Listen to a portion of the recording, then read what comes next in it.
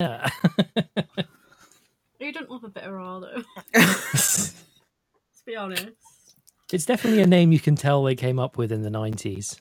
Shit slaps. Mm-hmm. Literally. Very Jerry Springer, isn't it? Someone told Vince, "Oh, we should call it Raw," and he was like, "That's good shit, pal." Such good shit. But he didn't know what the context was behind it. Oh no, it's Like Jerry Lawler suggested it at a meeting. It's one of the things that I always find really funny because I listen to Stephen Larson, and their show is called Going in Raw, and they not only do they call their show Going in Raw, but their intros to each show is that they've had people like record wrestlers doing intros for them. So you've got Cody Rhodes looking like really unimpressed, just being like, "This is Cody Rhodes, and you're listening to Going in Raw." It's just like a bunch of wrestlers just being like, "Going in Raw?" Of course, Cody Rhodes would be the unfunny one about that. Yeah, Charlotte, they have one of Charlotte Flair doing it, and she pulls a little face afterwards. So she was like, "I can't believe I just said that." And yeah, I love Stephen Larson there. Very good show. Better podcast than I do. But, wow. Yeah. We're not the professionals. We're in the amateur leagues. We're the GCWs of the world. Well, as long as you have fun. Exactly. Yeah. It's funny you mentioned GCW, actually. I don't know, was that on purpose? Mm-hmm. On purpose Sorry. because of what's happening today? Yeah, well... There you go. That was the breaking news I was talking about. The thing is, I was going to roll straight into the biddle. Ah, yes. But I had a bunch of ravioli in my mouth, so I was like, I better wait until I've done this. And now we can play the biddle. Ravioli-filled biddle. Why don't you tell us? Insert the biddle here. Let's talk about what's happening with GCW. Yeah. So this is a Grapplin' Beans. We're back after a couple of weeks. Obviously, we're on our bi-weekly rotation now, so we do the video games twice a month and the wrestling twice a month. So yeah, we're back with the Grapplin' Beans for a post Money in the Bank version of Grapplin' Beans. Cashing in. We are, and we're also less than a month away from the end of season 2. With things maybe getting a bit closer than I'm comfortable with. Oh shit! I forgot about that. Yeah. But first, as always, it's been another packed couple of weeks news-wise. So, and you're gonna love this one. What's the haps with the Graps? Oh wow! Wow! As we've already mentioned it, we may as well get that out of the way with breaking news from literally just as we're about set to record. Matt Cardona has beaten Nick Gage to become the GCW champion in what looked to be an incredibly bloody match. I don't know any of the details about it. I've yet to read about it. But yeah, obviously this has been a bit of an ongoing feud between Cardona and Gage. A lot of kind of insider shit being thrown around with Gage constantly referring to Cardona as Zack Ryder. And basically everyone being like, yeah, this ex-WWE pretty boy is going to get murdered by Nick Gage. And apparently that's not happened. That's not the case. It's not the case. And then just before we jump into that, I'm just going to restart this because a little bit, you're a little bit jumping through. So hang on. Oh, it just refreshed my page. Hello. Is it fine? It's fine now. It's all good. Yeah. So we were in the process of talking about Matt Cardona winning the GCW World Championship, W Homecoming, following a long Twitter feud of big indie deathmatch guy versus ex pretty boy WWE guy. And yeah, in something of a shocker, Matt Cardona has won the world title from Nick Gage in what looked to be a pretty brutal looking match. It seems like Nick Gage maybe took him for a ride there. You might be right. I will say that Zack Ryder, for someone who was so popular as a babyface as Zack Ryder, I think Matt Cardona is doing a fantastic job at working these GCW fans with his heel shtick. He seems to be like the perfect kind of anti GCW hardcore guy. That would be a good foil for someone like a Nick Gage. Yeah. Yeah, I'm just showing Charlotte some of the gifs from this match. Oh dear, I've not seen any. I presume they're not pretty. Light tube smashed over the head, and then using the jagged edges to cut Matt Cardona up. Oh, it's not for me. Part of me wants to watch this match because it's like, oh shit, I can't believe this actually happened. But also, this sort of thing just isn't for me anymore. No, we spoke about it on the Nick Gage episode of Dark Side of the Ring, didn't we? Where I'm just like, this sort of thing. I'm just like, I just don't know if it's worth it. You can get just as big of a pop by probably not mutilating yourselves. Yeah, but I think Nick Gage gets a pass because he is that's his shtick he's at this point. I wouldn't say he's the originator, but he's definitely one of the modern day bannermen of deathmatch wrestling. And he's it's not that he's safe about it because but he's the cleanest deathmatch wrestler you can get on the market. He knows what he's doing, yeah. I think that's probably a big part of the reason why when David Arquette wanted to come in and do something like this, it would be Nick Gage you'd choose, because it's like, well, if anyone knows how to do a death match and make it, I suppose, as safe as possible, then he's probably the guy. This is your guy. But this is such a bizarre story because whenever you bring someone like as Matt Cardona into... I keep calling him Zack Ryder by accident as well. Yeah, whenever you bring a guy in like this, you try to make him your top babyface, and you try to make him, you turn the tables on the crowd and they start loving him, like a Tommy Dreamer. Well, Tommy Dreamer is the blueprint of all of this shtick. Yeah. And it seems like they've gone actually, what if we just made him the anti-GCW and have him as our champion? And well, yeah, because people support him and everything like that because everyone likes everyone likes to be reversing. Well, exactly, yeah. I mean, he's a babyface everywhere else. When now he's in Impact, he's a babyface, which we'll get to in a bit. When he worked in AEW, he was a babyface. It's just this hardcore crowd, and it's like he just seems like a perfect character to have as a heel. And it's not even that he's a heel. He's just being himself. Yeah.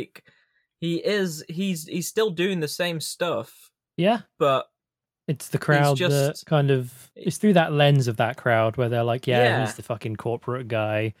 He's not one of us. He's not been in our world before, sort of thing. So... And this is definitely... every time one of these guys go through this, you're like, they're going to piss... they're going to pussy out and this, that, and the other. And it's like, nah, he seems to have gone through the ringer. Yeah, no, big respect to Matt Cardona. It's one of these things about deathmatch wrestling that while I say I don't particularly enjoy watching it, it's one of the things I do enjoy about it is that usually when someone comes in to do a big blowout hardcore match with blood and guts and all that sort of thing, they come out of it with a newfound respect from the fans. And I think that's going to happen with Matt Cardona because I've only seen the pictures of him with the belt where his white shirt is literally completely stained red. So there is a video here from Wrestling Resource, the Sportster. The Sportster. Video of his celebration, and they are chucking garbage into the ring. Yeah, I can see there's beer cans all over the ring and shit. Which is perfect. This is absolutely ideal for them. Yeah, definitely. Because everyone's going to get super riled up as they come back. This is really good. I think this will raise Cardona's stock quite considerably. The most recent example I can think of something similar happening was Britt Baker and Thunder Rosa in AEW with their Lights Out match at the start of the year. That was really maybe a bit less so for Thunder Rosa because people already kind of really thought she was a badass. But Britt Baker coming out of that Lights Out match in January, I think that was the kind of last big push that she really needed for people to be like, yeah, she's ready for the championship, because the shit that they did in that match, it's like, damn, she's tough. Yeah. It was kind of like the Becky Lynch thing where it's like, oh yeah, she's a badass now.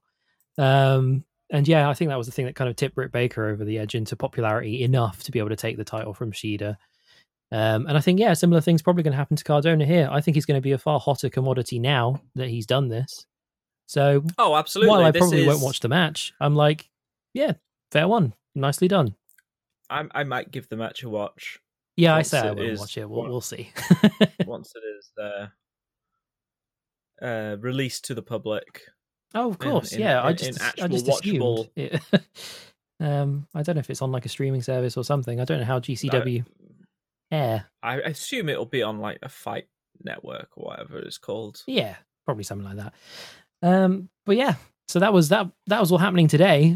We have got a little bit more news later on from stuff that happened today, but we will get to that. I guess the first thing that I'll start off with, we'll get the saddest news out of the way with, to begin with, from the past couple of weeks, which would be the passing of Paul Orndorff, Mr. Wonderful. Yes, Mr. Wonderful. Yeah. He was 71 when he passed away, and has been battling dementia for many years at this point, and also was a cancer survivor, which is something I wasn't aware of personally. But yeah, his health seemed to deteriorate very quickly earlier this year, and he finally passed away over the past couple of weeks there. He was not in well. He wasn't well during his last few years. He's been through like a weird few years when you kind of look at him in the public eye at the very least, because I mean, he was in WCW until it pretty much ended in like 2000, 2001, where he was one of the trainers there, but he did wrestle like the odd match, and he looked really old in like 2000s, 2001, especially because of his neck troubles. One side of his body had really badly atrophied. So he's like super jacked on the left side of his body and really skinny on the right side. It's kind of weird to look at. But then he obviously was out of the public eye for quite a few years once WCW went under, until he was brought back for stuff like the Hall of Fame and also for the Hulk Hogan Appreciation Night or something like that, where realistically he actually looked pretty good for his age. He had an awesome mustache. He came out in his ring jacket and shit, and you're like, damn, that's a legend of wrestling right there. And then, yeah, in recent times, he's been in like a home for his dementia, I believe. And yeah, stuff has come out that didn't look particularly good on his part. You could see that he had deteriorated a fair amount. And yeah, just a very sad story, because obviously he is like a legendary figure in wrestling. Yeah, and it seems like his son was trying to battle like the basically the home and apparently stuff like that. Yeah, he wasn't treated particularly well in this dementia home. I don't really know the specifics of it, but obviously it is the sort of thing where if you're in one of those homes and they are treating you badly, that's fucking dreadful, because that's literally the one thing they're supposed to be doing is caring for you. And if they're not giving you the care you need, then what's the point of being there, you know? But yeah, obviously a fantastic career in the space of wrestling, being one of Hogan's great kind of early rivals in the early 80s, obviously culminating with him being part of the first WrestleMania main event as well, alongside Mr. T and Hulk Hogan and Roddy Piper. So big part of history. I'll also say on a personal note, I think he had one of the best cheesy entrance themes of all time. I absolutely love his WCW theme, which is just this operatic lady singing about how wonderful he is. Is that Mr. Wonderful? Yeah, that's his WCW theme, yeah. And it's a brilliant, brilliant theme song. Absolutely love it. And he also introduced the wrestling world to Gary Spivey, the sidekick, in WCW, in I think it was Fall Brawl that OSW reviewed. That's the dude with the golf ball on his big head. White hair. Yeah, they did like a tie-in with Gary Spivey, specifically with Mr. Wonderful, because he was like on a losing streak, and he was like, "Why can't I win?" And then he brings in Gary Spivey, who's just like, "You're wonderful, man," and he's like, "Yeah, I am wonderful," and then he starts winning again. Yeah, but that Gary. Oh god, I haven't thought about Gary Spivey in a long time. Weirdly enough, I googled him like a week ago, and his hair's just gotten bigger over the years. It's just gotten bigger and bigger. Oh my god! Yeah, big hair on he Gary flanderized him. He flanderized himself. Pretty much. But yeah, Paul Orndorff, fantastic worker, great character, and one of those figures. I presume you've just seen the Gary Spivey. Just show them a picture of Gary Spivey. Oh my god, it's a tan as well. It's not real hair, right? It can't be. No, it's definitely always been like his shtick of like this is his wig. It's not even stuff, like a wig; it's like a helmet. Is it from his poodle? Just shaved his pubes. He just cut it off and just shaved and stuck it together. We've cracked the code. Cracked the codes, yeah. You know Gary Spivey's secrets. He's there's that classic image from TLC, the psychic medium healer Gary Spivey. Lord. I was going to use like a picture of like Matt Cardona or something as the podcast art for this week, but I think now it might just be WCW legend Gary Spivey. Matt has been ousted by Gary Spivey. Obviously going to be the next challenger for the GCW world title. But yeah, Paul Orndorff. Last thing I'll say really is it was one of those figures that I personally didn't have much of a connection to, obviously because I didn't grow up with him. I've only seen kind of bits and pieces from back in the day. But when he did pass away, it was one of those ones that did hit me a bit harder than I thought it might, because I was like, yeah, he is an important figure and I've enjoyed everything I've seen from him. So yeah, it's a real shame. Yeah, he's, like Lance Storm was on there on Twitter saying like, hey, maybe if someone, I know Raw's been taped, but can someone just tack on like a 30-second tribute if possible? Easy as anything. And then I think they did it on SmackDown instead. Yeah. So sad news aside, we'll move to the biggest news of the week, arguably, which I have deemed Bryan and Punk reportedly sign with AEW. What the fuck's going on? Like, I think every year there is always the CM Punk is coming back to, and obviously, like, since Daniel Bryan recovered from his head rocking injuries and stuff like that, like, there's always been the rumors of like, he's going to do another stint in WWE and then he'll leave. Yeah. And it seems like that stint has come to a close because I'm shocked. Shocked. There's multiple like reports and stuff like that about Daniel Bryan. Daniel Bryan seems to be more contractual stuff. It seems like whatever talks WWE were with New Japan to have went very Bryan cold very quickly. Yeah, because hey, the Forbidden Door got knocked down, and New Japan seems to be very into AEW again. All of a sudden, probably because they've got access to American wrestlers that they can't bring over to Japan at the minute. Yeah, well, it's a mutually beneficial pairing, I would say, between AEW and New Japan. And yeah, actually looking at the kind of what's come out about the Daniel Bryan situation at the very least, that seems to be one of the big factors that made Bryan make the jump. So I would say it was kind of late on Sunday night as Money in the Bank was happening that I saw the news about Bryan Danielson / Daniel Bryan reportedly signing with AEW. I will eat my humble pie. I will say this because your humble pie. Because I specifically remember probably about a month ago saying anyone who believes Daniel Bryan is going to AEW is an idiot. I sat there and I said WWE will not let Daniel Bryan go because he's a very popular figure with both the casual and hardcore audiences. Everyone likes to point in the air and say yes. Exactly. He's kind of said, or at least it's been reported, that he's not like 100% happy with what he does in WWE and that he kind of creatively would want to be doing more. But I figured that WWE would throw enough money at him to kind of placate that kind of side of him, where he'd be like, okay, I'm not strictly 100% into what I'm doing, but they're paying me an awful lot of money to do this. I've got obviously a family to look after. I've got young children. I'm just going to go ahead and do this and it'll be fine. And yeah, I was convinced that he was a lifer for WWE from now on, but apparently that's not the case. As Big Dick Tony Khan has wandered in and thrown his offer on the table. The actual billionaire Tony Khan. Yeah, he's got money to burn, and he's going to burn it on Bryan Danielson.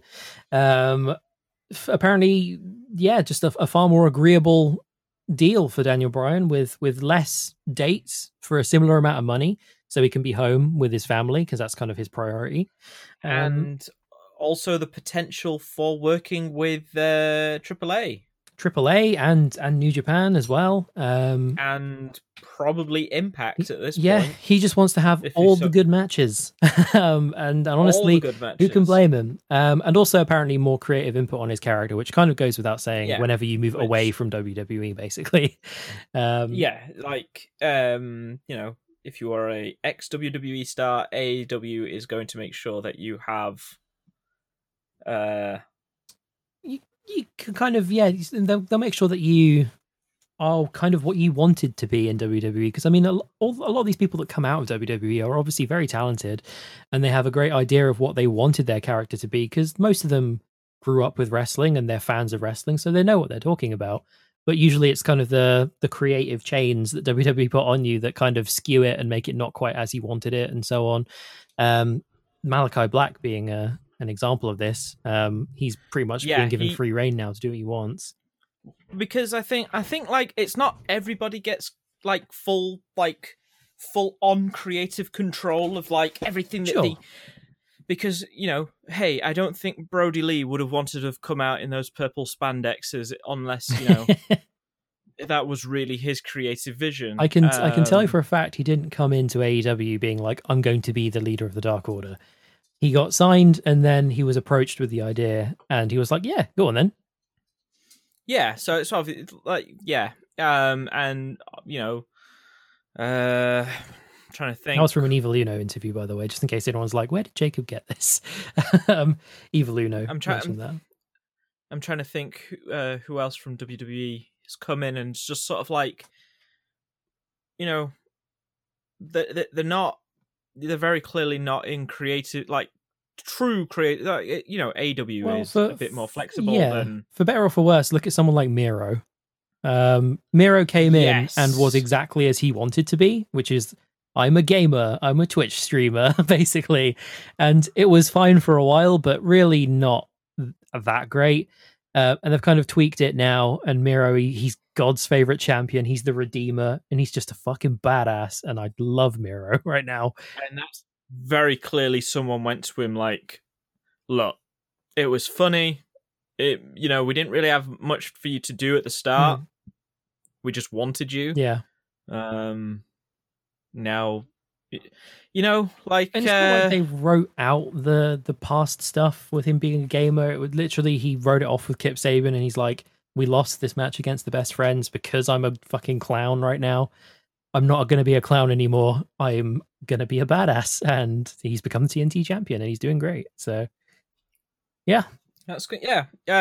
Also, surprising myself there when I went like, let me just think of which WWE guys have come into AEW, and really struggling to, because what do you mean? AEW stands for All Ex WWE, doesn't it?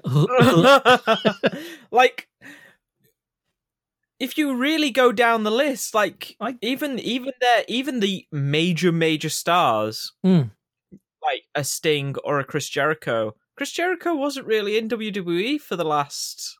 Well, yeah, like... 5 years. When you said that, and I was trying to think of a few before I thought of Miro, I was like, Christian Cage? He's not been there for like 8 years. No. Matt Hardy, and I'm like, a lot of Matt Hardy's current character and his broken character was Impact-based, not WWE-based. Yep. So, yeah. Yeah, that's Cody Rhodes. That's a nice. He just does what he wants. He's exactly what Cody he wants Rhodes. To be, for better or worse. But yeah, so yeah, the Daniel Bryan stuff is more contractual. Like, hey, this ain't working out for me, lads. See ya. Yeah. But the CM Punk stuff, though, seems to be the WWE method of, here is a sack of cash with a $sign on it. Pretty much, by the sounds of it. And here's another one. Yeah, literally within days of the Daniel Bryan announcement happening, rumblings that CM Punk was discussing an in-ring return with AEW quickly became stories of Punk being locked in and signed fully. It seems like his time on the outside of wrestling has come to an end, I believe. It's been long enough. And the money well has dried up from whatever UFC were giving him. Yeah, and he did like a few movies and stuff. But I don't know if he finally had the realization where he's like, this is where kind of I'm gonna be able to get the most out of my kind of name and whatever. Do you think those mystery appearances on the indie circuit as a masked unknown what kind of might have reignited things for him? Yeah, do you think that was like his test run? Could do. Like not as in like, oh, I'm gonna go out and be CM Punk. It's like, let me see if I can still do this wrestling thing. Actually, yeah, I'm sure he can. He's a great wrestler. Obviously, he was doing it for years and years. So it's no doubt that he can, wrestle. That's not. It's more. I think it was more of like, can my body do this still? True. He's not exactly the youngest anymore, and he's not been in ring shape for a while. Like, let me just see if this staph infection is going to explode or not. Man. We're going to need to take another video of CM Punk's butt. I forgot about the unlisted CM Punk butt video. Everyone, look at this. We're innocent. Look at CM Punk's butt. They just disprove themselves. In relation to the CM Punk story, actually, somewhat serendipitously, AEW's go-home shows for their next pay-per-view, as well as the pay-per-view itself, are all in Chicago. So he reportedly, almost 99%, will make his debut there if he is signed. And it will absolutely blow the roof off the place. So this story came out of like fucking nowhere. Yeah, just like the Daniel Bryan one. Do you think, like, conspiratorially... tinfoil hats on. Tinfoil hat on, fully on, all the way on, like... Do you think someone from the back office of AEW leaked it to the press so that the tickets will sell out immediately for the Chicago shows? It is funny you say that, because I have seen reports since this news has come out that ticket prices for All Out have absolutely skyrocketed. On the resale market, the show itself is sold out, but on the resale market, tickets have at least doubled in price.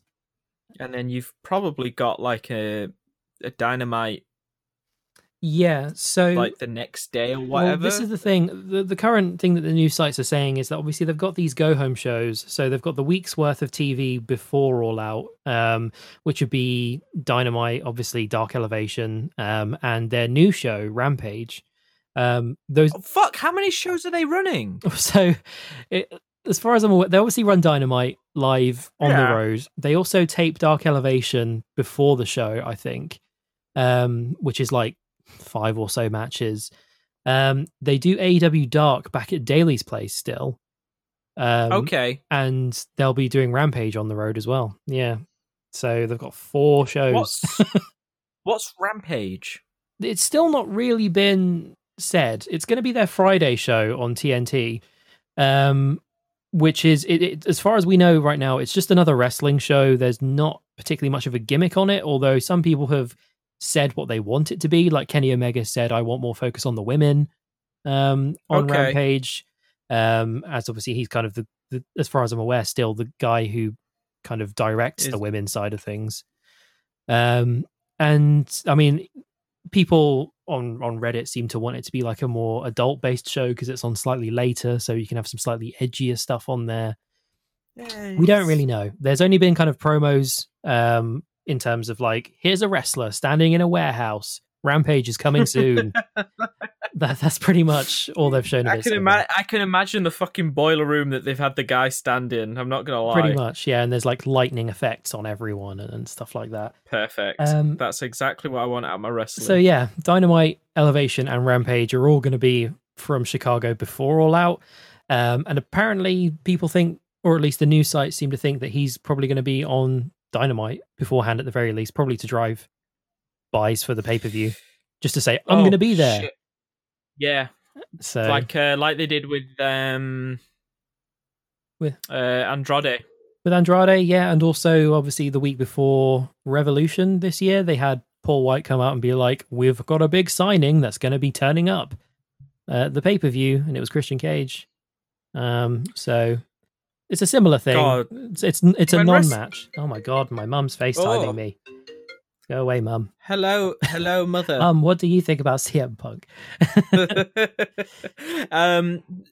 Yeah, like I know that age-old adage of when wrestling is good, it's really good. And I think this is I know nothing could possibly happen. Like, this is the thing. Nothing could happen. AEW might just be keeping quiet so that they don't fucking disappoint anyone. Yeah, true. And just riding the pay-per-view high like the fucking carnies that actually run it. Well, yeah. But at the same time, like, hey, if this fucking shit happens, like, I think I might be all back in on AEW. Yeah, again. I mean, I tell you every week. I tell you every week is the best wrestling going. I personally think that, this combined with Bryan, it's like, holy shit, this is going to get a lot of eyes on AEW that I don't think were on it before. And it's going to put it even more in the public eye, which I think is fantastic for them.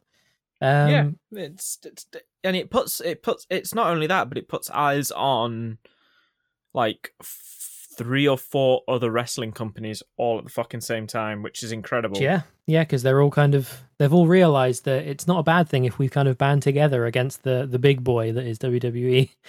So it's like, we'll be amicable and we'll trade talent back and forth, and it's lovely. Luke Cage, Doc Gallows, and you're gonna call him Luke Carl Cage. Anderson. I was about to call him Luke Cage. Doc Gallows and Carl Anderson, the Good Brothers. The Good Brothers are more or less AEW at this point. Like, they've been on AEW every week, pretty much. Yeah, they're officially signed to Impact, but because they're Kenny's goons, they've just been on AEW each week as well. So good for them. Probably twice the paydays. Or maybe just one big payday. AEW, like, hey, Carl Anderson's probably got divorce papers to sign at some point. All of that stuff. It just comes out every now and then. His wife just being like, what's he fucking done now? He's a drunk. Well, yeah. But Punk and Bryan, obviously, all of the hyper side. There's going to be some fantastic dream matches we're probably going to be able to see with these guys in the company.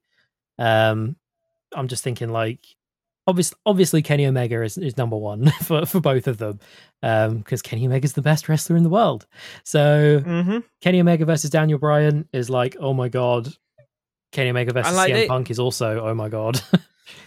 Like, they have history, Daniel Bryan and Kenny Omega, with one of the funniest exchanges in all of on the PWG, which is, like, weirdly, I'm looking forward to seeing them maybe like Kenny Omega leaning into his little bit more comedy shtick. Oh yeah, because Kenny Omega, while he is the belt collector and he is the guy right now, there's still a comedic element to his character. He's a fucking goof. He just happens to also be the best wrestler in the world. Yeah, like, come on, you don't grow your beard like that. Oh, I love the mustache. Every time it comes on screen, I show Hannah and she's like, ugh. And I'm like, that's the point. That's why he does this. And also, is that more of like to gauge interest in, like, what if Hannah wants me to grow a mustache like this? Should I try? I could grow a little Triple H handlebar mustache. I can imagine you with it as well. Start finishing my sentences with the. Yeah. I would also like have it maybe connect to your eyebrows. Just let your eyebrows go even more wild. Oh yeah, because my eyebrows are crazy. So like grow your eyebrows into the beard. I'll just so that you're just one big connected. Just be like loop. Cousin It. I'm just going to be all hair. Yeah, aside from Kenny Omega, I'm just thinking of people I'd love to see Bryan and Punk up against, and I'm thinking, like, obviously, I would love would love to see Darby Allin against a CM Punk, because it's not okay. The matches will be fine, but it is more of like, I want Punk to start fucking promoing his ass off about Darby Allin and Sting. That's the funny thing, and just because as soon as I brought up the point where I was like, who do we want to see them go up against? I started thinking about matches that I wanted Daniel Bryan to have, whereas I started to think of promos that I wanted CM Punk to have against other people. And I'm just thinking like CM Punk and MJF in like a promo war. Holy shit! I think that would be. Oh my god. They would tear each other to shreds. It might be like a tad too smarky, probably. But well, that's the thing, is like even Punk's most smarkiest promo, you know, the Paul I'm speaking to Paul Levesque. Like even that wasn't that smarky in hindsight. True, I suppose. When you think about it, it's just like, yeah, everyone knows his name's not fucking Triple H. No one names their son Hunter Hearst Helmsley. Everyone knows he's not called and you know, the rest of the promo was like kind of very storyline based, which was you know, that was the height of the Authority and stuff like that. So it's like, yeah, you want to be a fucking big shot on it, everything, like. But with MJF, like, fuck me. Yeah. It'd be pretty wild. I would buy a pay-per-view just for them to speak for 3 hours. And then also, matches with, I think both of them would match up very well with Orange Cassidy. I think they could have, because obviously Orange Cassidy matches are very unique in that they're both like athletically great, but also quite funny. Probably Bryan more than Orange Cassidy, because Bryan obviously is very good at comedic stuff as well. I think they could come up with some really funny stuff if they paired them up. But even guys like Sammy Guevara is a great talent. But even then, it's like, you know, because part of Bryan's contract disputes was like, hey, I want to go work in Japan. There are people there I want to wrestle before my brain, you know, kills me. This is what I was saying to Ollie. I'm like a bit scared of him going to Japan because I'm just like, they like to batter you in Japan, and I'm just like, please be careful with him. They like to batter you, but you know, like, hey, a lot of those dudes are fucking. I don't want to see like a Katsuyori Shibata kind of situation with Daniel Bryan. No, I think. Whereas I like to think Bryan has a bit more sense than Shibata, though, because I think a lot of Shibata's case was him being like, yeah, I'm gonna fucking headbutt him. Whereas Bryan will be like, probably shouldn't. I don't think Bryan will be doing like headbutts. You know, he'll probably do his flying headbutt or whatever that he does, even though he really shouldn't. I don't think anyone should really, yeah. But you know, I think it might be more of a situation of him just going over and like, not light matches, but hey, like Okada and Tanahashi aren't in fucking good shape at all. Exactly, yeah. He can work matches with the guys like, as you say, Okada and Tanahashi and Naito and stuff, and they're not the harder hitting guys. I think he will still want to do matches with people like Ishii and Suzuki and whatever, but they'll be kept within the realms of safety. The moment that a Ishii or Suzuki match is confirmed for Daniel Bryan, that'll be it. You will see me do cartwheels. I can't do a cartwheel, so it'll be a terrible one. But you'll damn well try. I'll damn well try. I hopefully by the time that Bryan comes in, hopefully Shingo will still be champion as well. I'd love to see Shingo and Bryan. But yeah. Oh, could you imagine Bryan in a fucking neverweight match? Oof. I mean, current never champion Switchblade Jay, that would also be a great match. Do you know what? Ultimate babyface versus ultimate heel, basically. Because Jay White's the best heel going. Daniel Bryan's like one of the greatest underdogs of all time. So yeah.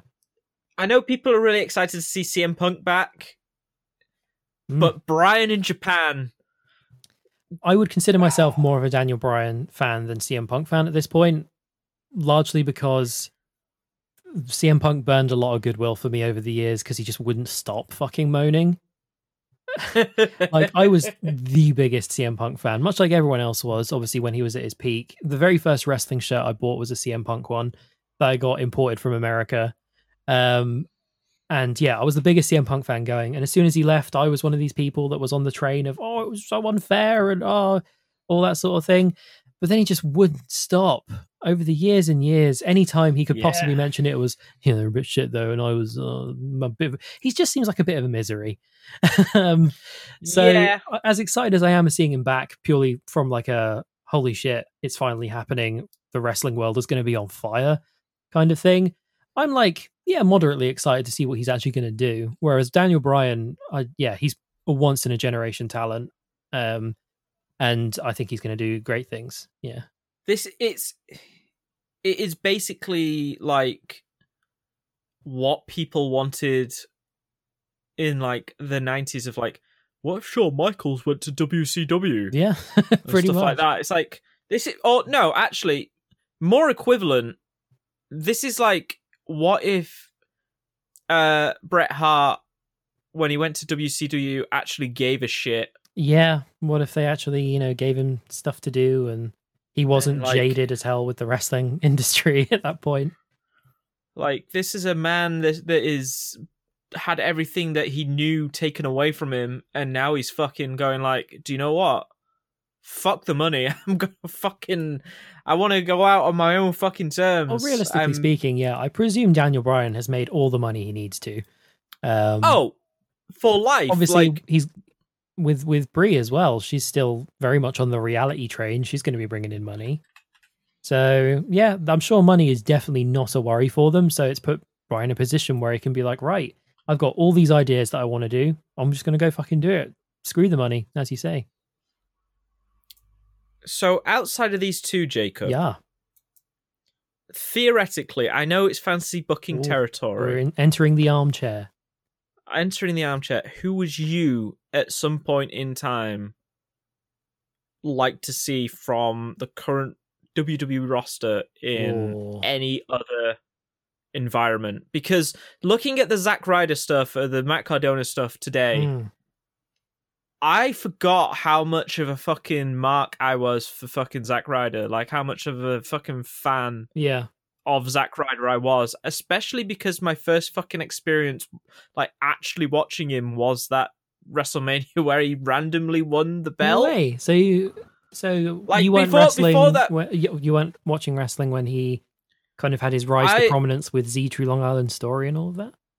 So, I started properly rewatching it with you guys during that Royal Rumble 2016 when Styles debuted, and so it was at that point that I did a lot of fucking catching up.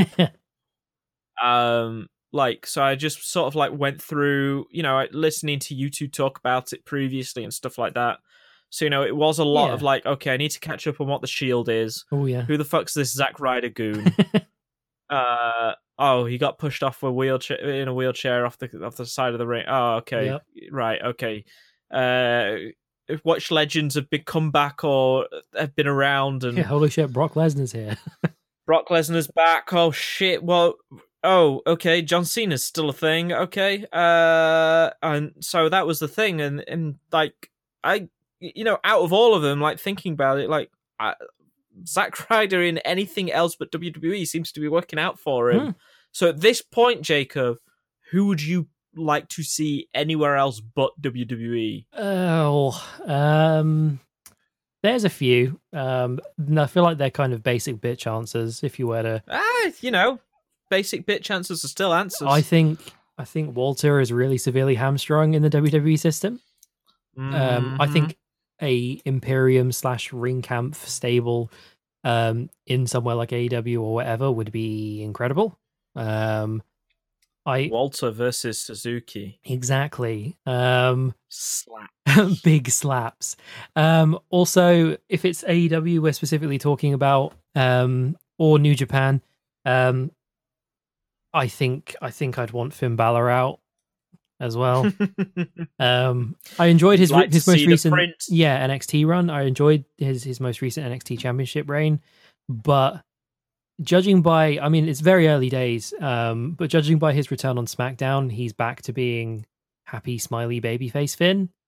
And I'm just like, oh god, like we've got basically all these different iterations of the Bullet Club now in AEW and Impact and stuff.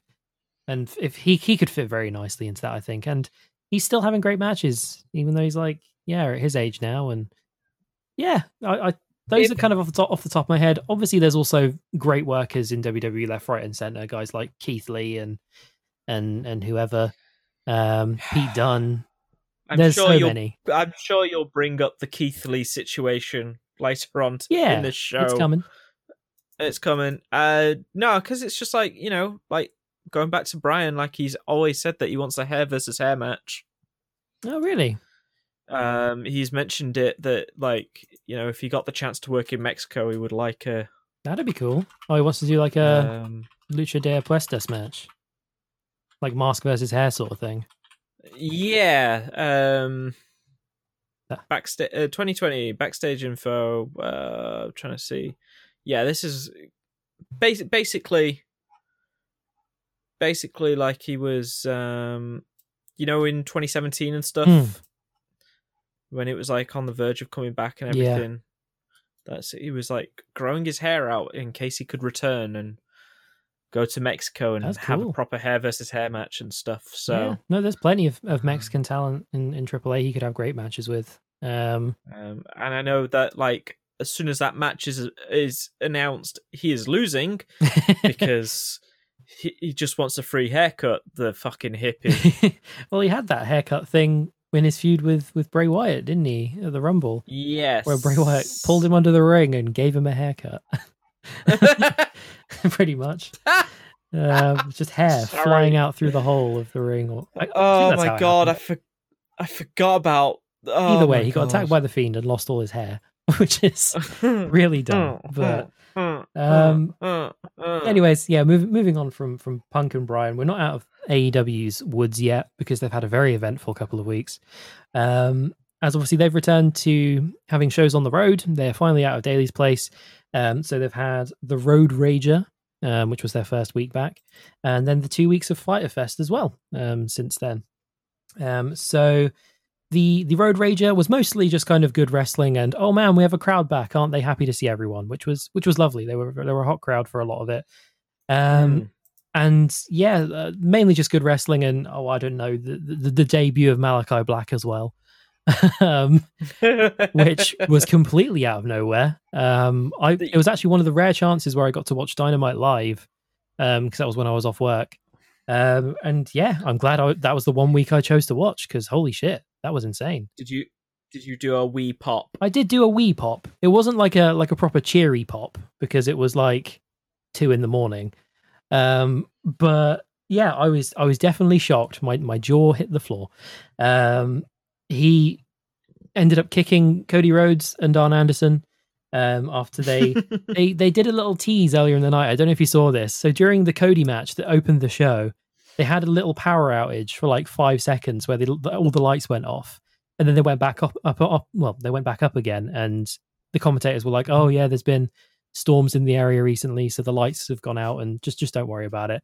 And then later, when the lights go out again, that's when Aleister Black comes out, or Malachi Black comes out. See, that's television writing right there. Yeah, the Cody lights went out for Cody before, and then on the second using Cody his segment, time on happened again. Using his time on Arrow to he learned the TV from his time on the Go Big show. But yeah, so set up a feud with Cody Rhodes when he debuted, which will likely write Cody off of TV, because I think they're having a match. I don't think it's this week. I think it's the week after on Dynamite, or it could be this week. But yeah, Malachi Black and Cody Rhodes are going to be having a match on Dynamite, and Cody's going to be going off to film the Go Big show very soon. So it's likely that Aleister Black's actually going to beat him. Cody's going to lose a feud with a new guy. Thank God. Holy shit. All of this... Say it ain't true. Yeah, I know. All of this was only made possible because of a little blunder on the WWE side of things when it came to contracts. I forgot about this. This is so this era of WWE where they've got so many dudes. You just can't keep track of it all, can you? Also, like, kind of like WCW energy coming from this. In terms of the maladmin that would be required. Yes. Yeah, I can definitely see that. Basically, the situation was that typically main roster talents, when they get released, have a 90-day no-compete clause where they can't wrestle anywhere else. But basically, NXT talents only have a 30-day no-compete instead of 90. Basically, they forgot to upgrade his no-compete clause when Aleister Black was moved from NXT to the main roster. So when he got fired last month, he only had 30 days to wait before he could turn up somewhere else to wrestle. So, yeah, it's a bit of an oversight on WWE's part, but ultimately it worked out very nicely that he could be there for the very first AEW show back in front of fans. Quite it's very funny. I'm sorry. Yeah. It is the dumbest reason. We just forgot. We forgot to upgrade your contract. Sorry, pal. Yeah. But yeah, I mean, that with the previous news as well about Bryan and Punk, it's like AEW are just firing on all cylinders with these roster pickups. Their roster is absolutely insane right now. Oh, yeah. So much talent, including Andrade, who had his in-ring debut on the Road Rager as well against Matt Sydal. The match was pretty good. It was a typical kind of Andrade match. He wasn't obviously like pulling out all the stops because it's not like a big money match sort of thing. No, he knows when TV requires. If there's anything that I've learned about Andrade recently is that he knows his worth. Because he was supposed to turn up on Slammiversary, which we'll get to in a bit, but was basically like, yeah, you can't give me enough money, so I ain't gonna come. So yeah, he's probably, when it comes to like a match scenario, and it's like, well, it's my debut match, but not on a pay-per-view, it's just against like Matt Sydal. No disrespect to Matt Sydal. But he's like, yeah, I'll have a good match. Everyone will just be happy to see me. And that was the case. Yeah, he came out in some really cool kind of Black Mask inspired gear from Batman. And that was really cool. I wasn't massive on his theme song, but I think it's kind of growing on me as the weeks have gone on. But yeah, so Andrade, Malachi Black, CM Punk, Bryan Danielson, insanity. And then, yeah, they also had Fyter Fest as well these past 2 weeks. So night one was a really great show. Highlights being Jon Moxley versus Carl Anderson for the IWGP US title to open the show, which leaned really heavily into Carl's New Japan-based history. They showed like some really great video packages, basically, with him being like, I'm one of the best Gaijins they've ever had. He was like the original Gaijin. He was in the G1 final, brother. He was in 2012 or whatever. He kept mentioning that. 2012 G1 finalist, baby. We also saw the return of Yuka Sakazaki, the magical girl, which was great because I really, really like her. And her theme song is one of the best in AEW. Have you heard it, Joel? I haven't. I will give it a... What's her name again? Yuka Sakazaki. It's probably going to be the first thing that comes up on YouTube. And you'll see why I love it as soon as you listen to about 20 seconds of it. Also, we had Ricky Starks becoming the new FTW World Champion after Team Taz turned against Brian Cage, finally. There was the blow-off for that. And yeah, the night ended with the coffin match between Darby Allin and Ethan Page, which was a crazy brawl all over the arena to blow off their feud. Ending with a coffin drop through the coffin with Paige inside. Have you got Yuka's theme up? Are you listening to it? I'm. Is it this first one that's from 2 years ago, or this one that was from the other week from Fyter Fest? Because there's one. I mean, there's one called I. That's the one. Okay, because that is basically the theme song. I. Yes, it is an hour edition. Sure. Incredible. The other one that was on there is slightly like Tekken-esque. Yeah, no, the one that she uses in Japan, which they finally, I don't know if they had to buy rights or something to bring over. It's just the I one. And yeah, I'll just jam out to it every time. But yeah, night one ended, as I say, with Darby versus Ethan Page in the coffin match, which obviously had the crazy spot at the end with the Darby Allin doing a coffin drop through the coffin with Ethan Page inside of it. And they just seem to be two wrestlers who are kind of just made for each other, like a Kevin Owens and a Sami Zayn. They can just bring them back together every few years. They have a great feud, and then they go their separate ways again.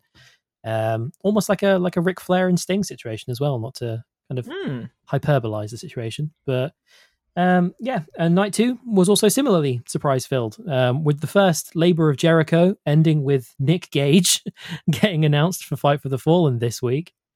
So for those uninitiated, what is this the Labors of Jericho? So basically something that Chris Jericho did in early AEW was, in order for Jon Moxley to get a world title match against him, he had Jon Moxley individually wrestle every member of the Inner Circle. So MJF basically, like, just on week to week, it was like, first it's Sammy Guevara, then Santana, then Ortiz, and then whatever. And basically MJF came out after the most recent pay-per-view. I think it was on Road Rage actually where he announced it, where he basically said, that was such a good idea, I'm going to steal it and use it against you. So I'm going to have you do the 5 Labors of Jericho, and only if you win all of those matches will you get the match against me at the pay-per-view to finally blow off this feud, basically. So yeah, this first match, I figured it was just going to be all against Pinnacle members, because it's obviously very similar. They both have groups of 5, and he would just wrestle all of them until he got to MJF. And the first match seemed to be like that, because he fought Shawn Spears in a one-sided chair match, in where Spears could only use chairs and Jericho couldn't. Oh. Because he's the chairman. He just loves chairs. He just loves the chairs. Oh, God. He's really leaning into it as well. Like, have you seen recently when he's like hit someone with a chair, he literally looks like he's done a little spooge in his pants. He's like, his eyes roll back into his head, his eyelids do a little bit of a flutter, and he's just like, after he hits someone with a chair. Enjoying Shawn Spears a lot recently, yeah. But yeah, he had a match with Jericho. He was the first Labor of Jericho this week. Jericho managed to win, and then MJF came out and was like, your second Labor of Jericho isn't a Pinnacle member, it's Nick Gage in a no DQ match next week. So that was a bit unexpected, but I'm looking forward to it. I am looking forward to it, because, it is a Nick Gage match at the end of the day, but it won't be nearly as gruesome as I'm sure most of his usual stuff is, especially against someone like Chris Jericho. He's not going to want to fuck up Jericho too bad, surely. I don't know. I think if you got the chance, Jericho will be put through the ringer, sure, because I think he wants to obviously tell that story about going through hell to fight MJF one last time.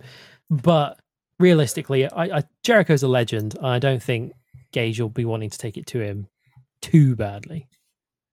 I don't know. I think you might be we'll see. Overestimating his niceness. Okay, fair enough. I guess we'll see. Yeah, but that's this upcoming Wednesday. Also on the show, Andrade shifted his managerial situation slightly. He swapped out his Guerrero party member slot from Vicky to Chavo.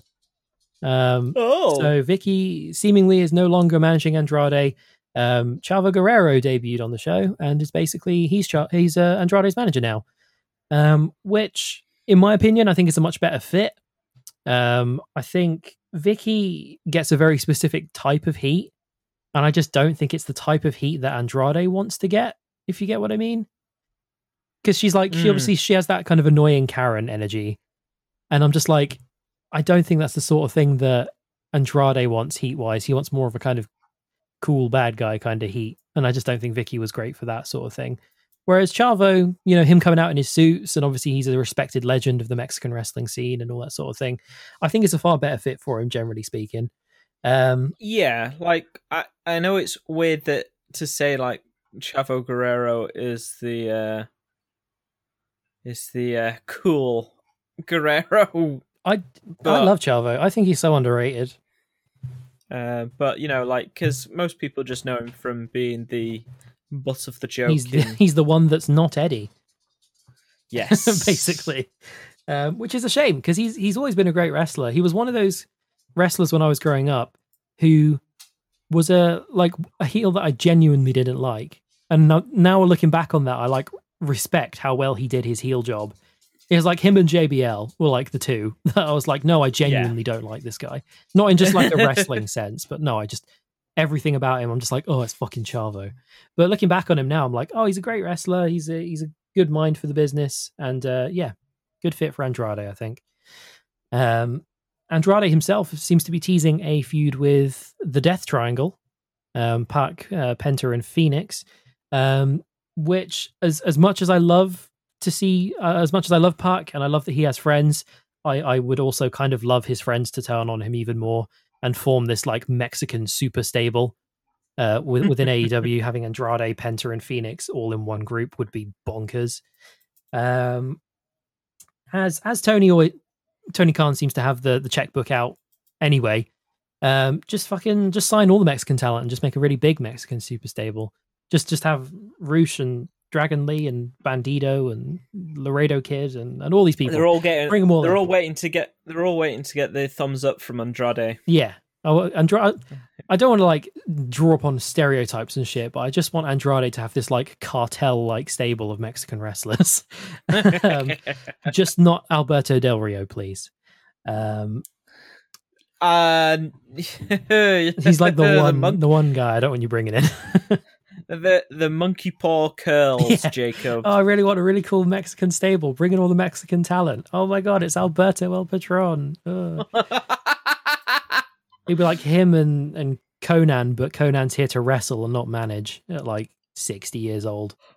And also we had the first encounter between Sting and Orange Cassidy is worth particular mention, which was intense as they traded kicks. It was. And Sting did a little fire up, but in Orange Cassidy style. It was pretty funny. Genuinely one of the funniest things I think I've seen in recent weeks from wrestling. Yeah, is Sting very seriously doing the run up, doing the shin kicks. Yeah.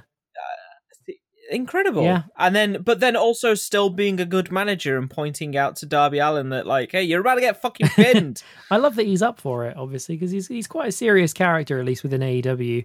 And I can't remember Sting doing much in the way of comedy in his previous runs. I can't think of an instance where he's done it. So I'm like, no, he's probably just having a great time. And he's like, yeah, I'm up for that. Why not?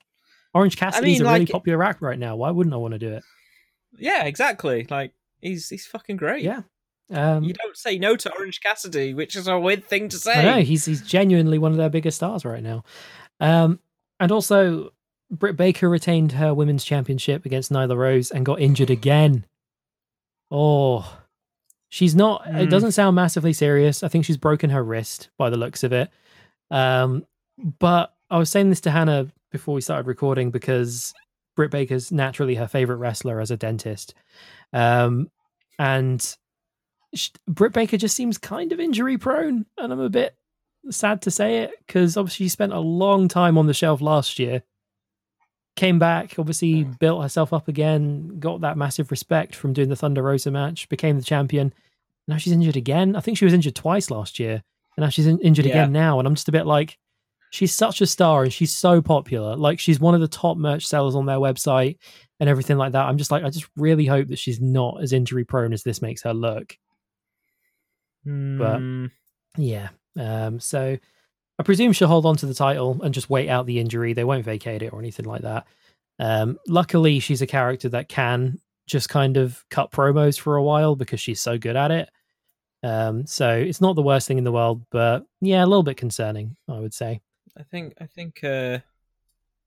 yeah, there's some of these modern wrestlers that, like, I don't know what they're doing, but the injury prone ones like a Britt Baker and whatnot, it's just like, yeah, guys, what's, like, are you drinking your milk? Like, the other ones I can think of, taking your vitamins. The other ones I can think of are Tegan Knox has been very injury prone, and also Trent as well. They've been injured a lot over the past 2 years. And the weird thing is that they're not the ones that I think of when I think they do crazy shit that shouldn't be done in the ring. Not like a Will Ospreay, who is also injured. But Yeah, they're just like, I don't know if they're just like freak accidents or something, and these people are just very unlucky. But yeah, won't affect Britt too much. And yeah, she'll hold on to the title for now, I presume. But speaking of titles and titles changing, that brings us to the main event.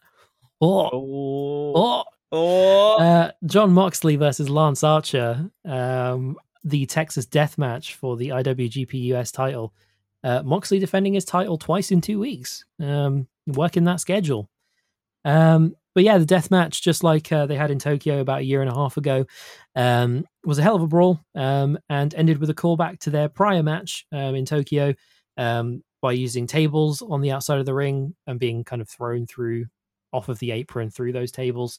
Although this time there was barbed wire involved that John Moxley brought into play, which ended up kind of costing him in a way. But the biggest difference was it wasn't Archer getting DDT'd through the tables. It was Mox getting chokeslammed through the tables instead. And Moxley couldn't answer the count of 10, and Archer fucking wins. He won a big match finally, and a championship. Yeah. And I thought this would be another defense for Moxley to set up like his opponent at the pay-per-view in September. But I suppose not. Lance Archer just fucking won. I mean, it's like, yes, Lance Archer finally getting a fucking win, but also they did the best way they could possibly beat Moxley for a title, which is, you don't pin him. No, it was he took a big crazy bump, and he was pinned to the floor by barbed wire. Pretty much. He is AEW's monster. They know how to protect John Moxley. Like, he's never looked weak in the way that he's been booked, really. No, like I don't mind him getting pinned. Every time he's been pinned since he's left WWE, it's always been under like dubious circumstances. Well, this is the thing. Like, it's fine for your. Because, I mean, realistically, I think John Moxley is their top guy still. He is their top babyface, but obviously they can't give him the belt because he's just had it and he just lost it to Omega and whatever. And they're going to kind of obviously try and elevate Hangman Page with that eventually.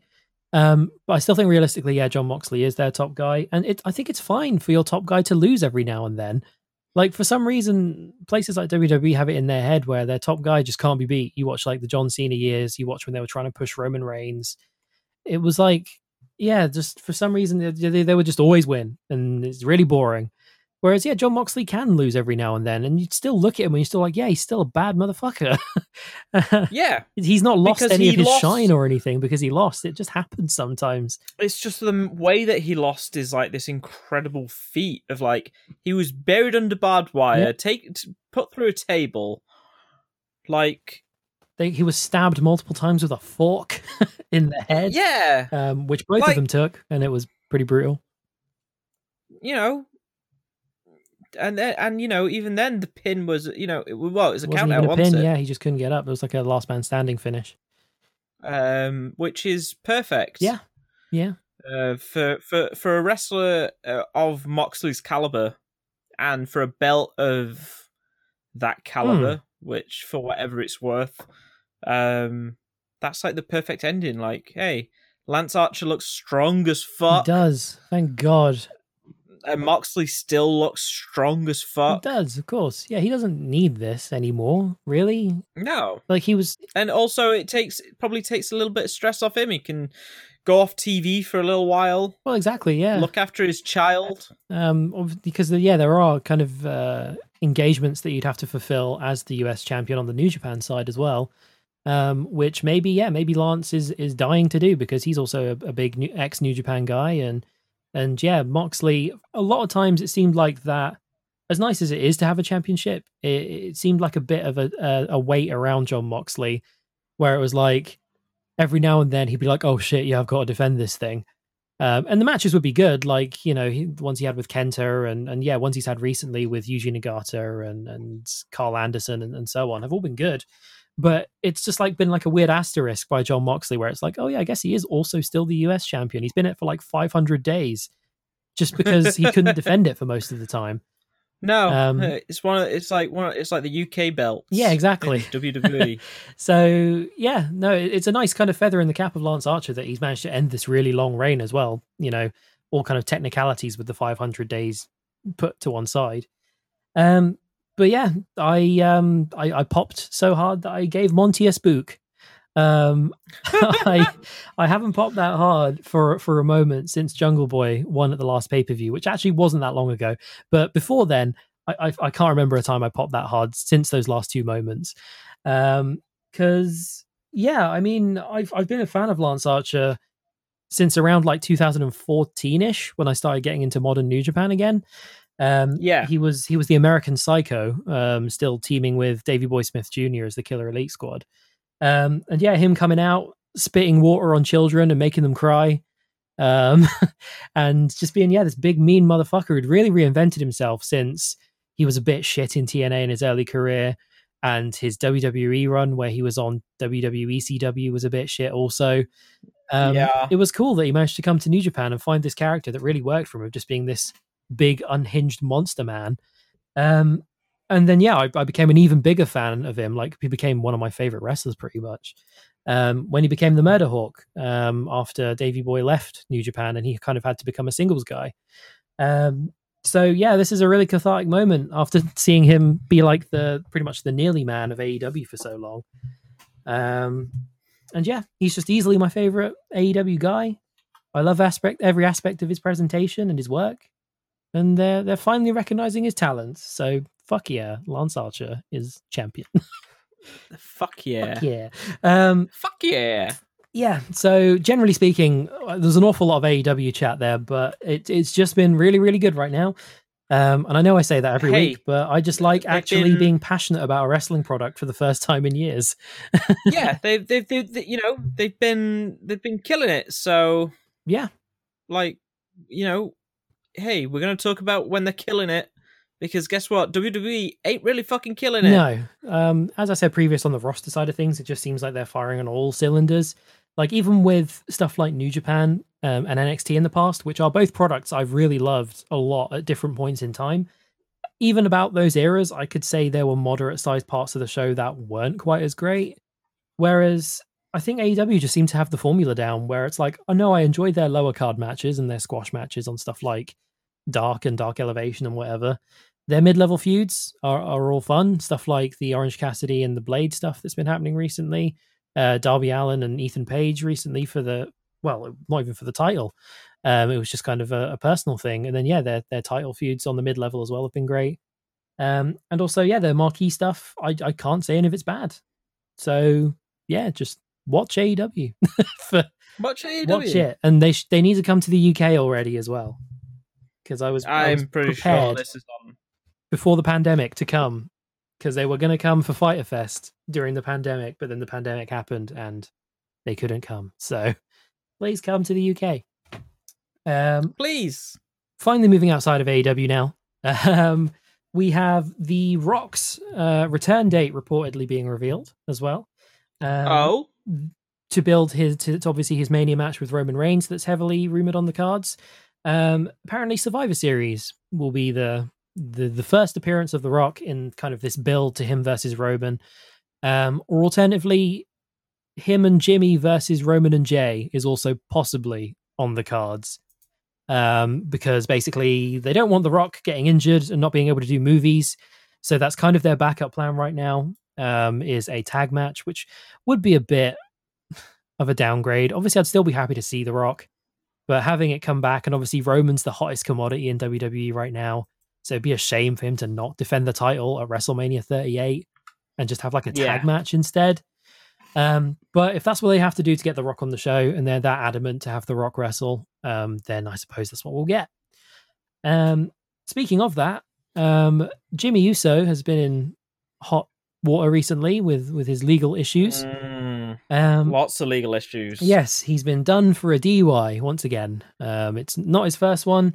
And apparently his breath test was not even close from what I remember reading a couple of weeks back. He's just very, very lucky that he's in the position that he's in on the show right now, or I think they probably would have shit-canned him. Jay I think, has proven his worth as a singles guy at this point.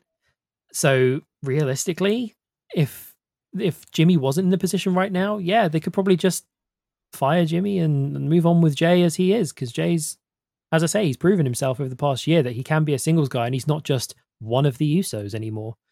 No, and that's that's the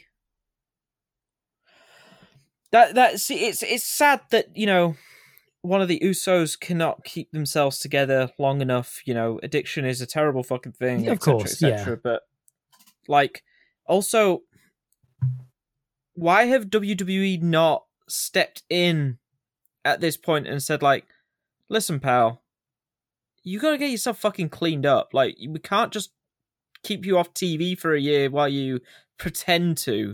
Well, yeah, I mean, his most recent absence was injury based. Yeah. But yeah, this definitely isn't the first time this has happened.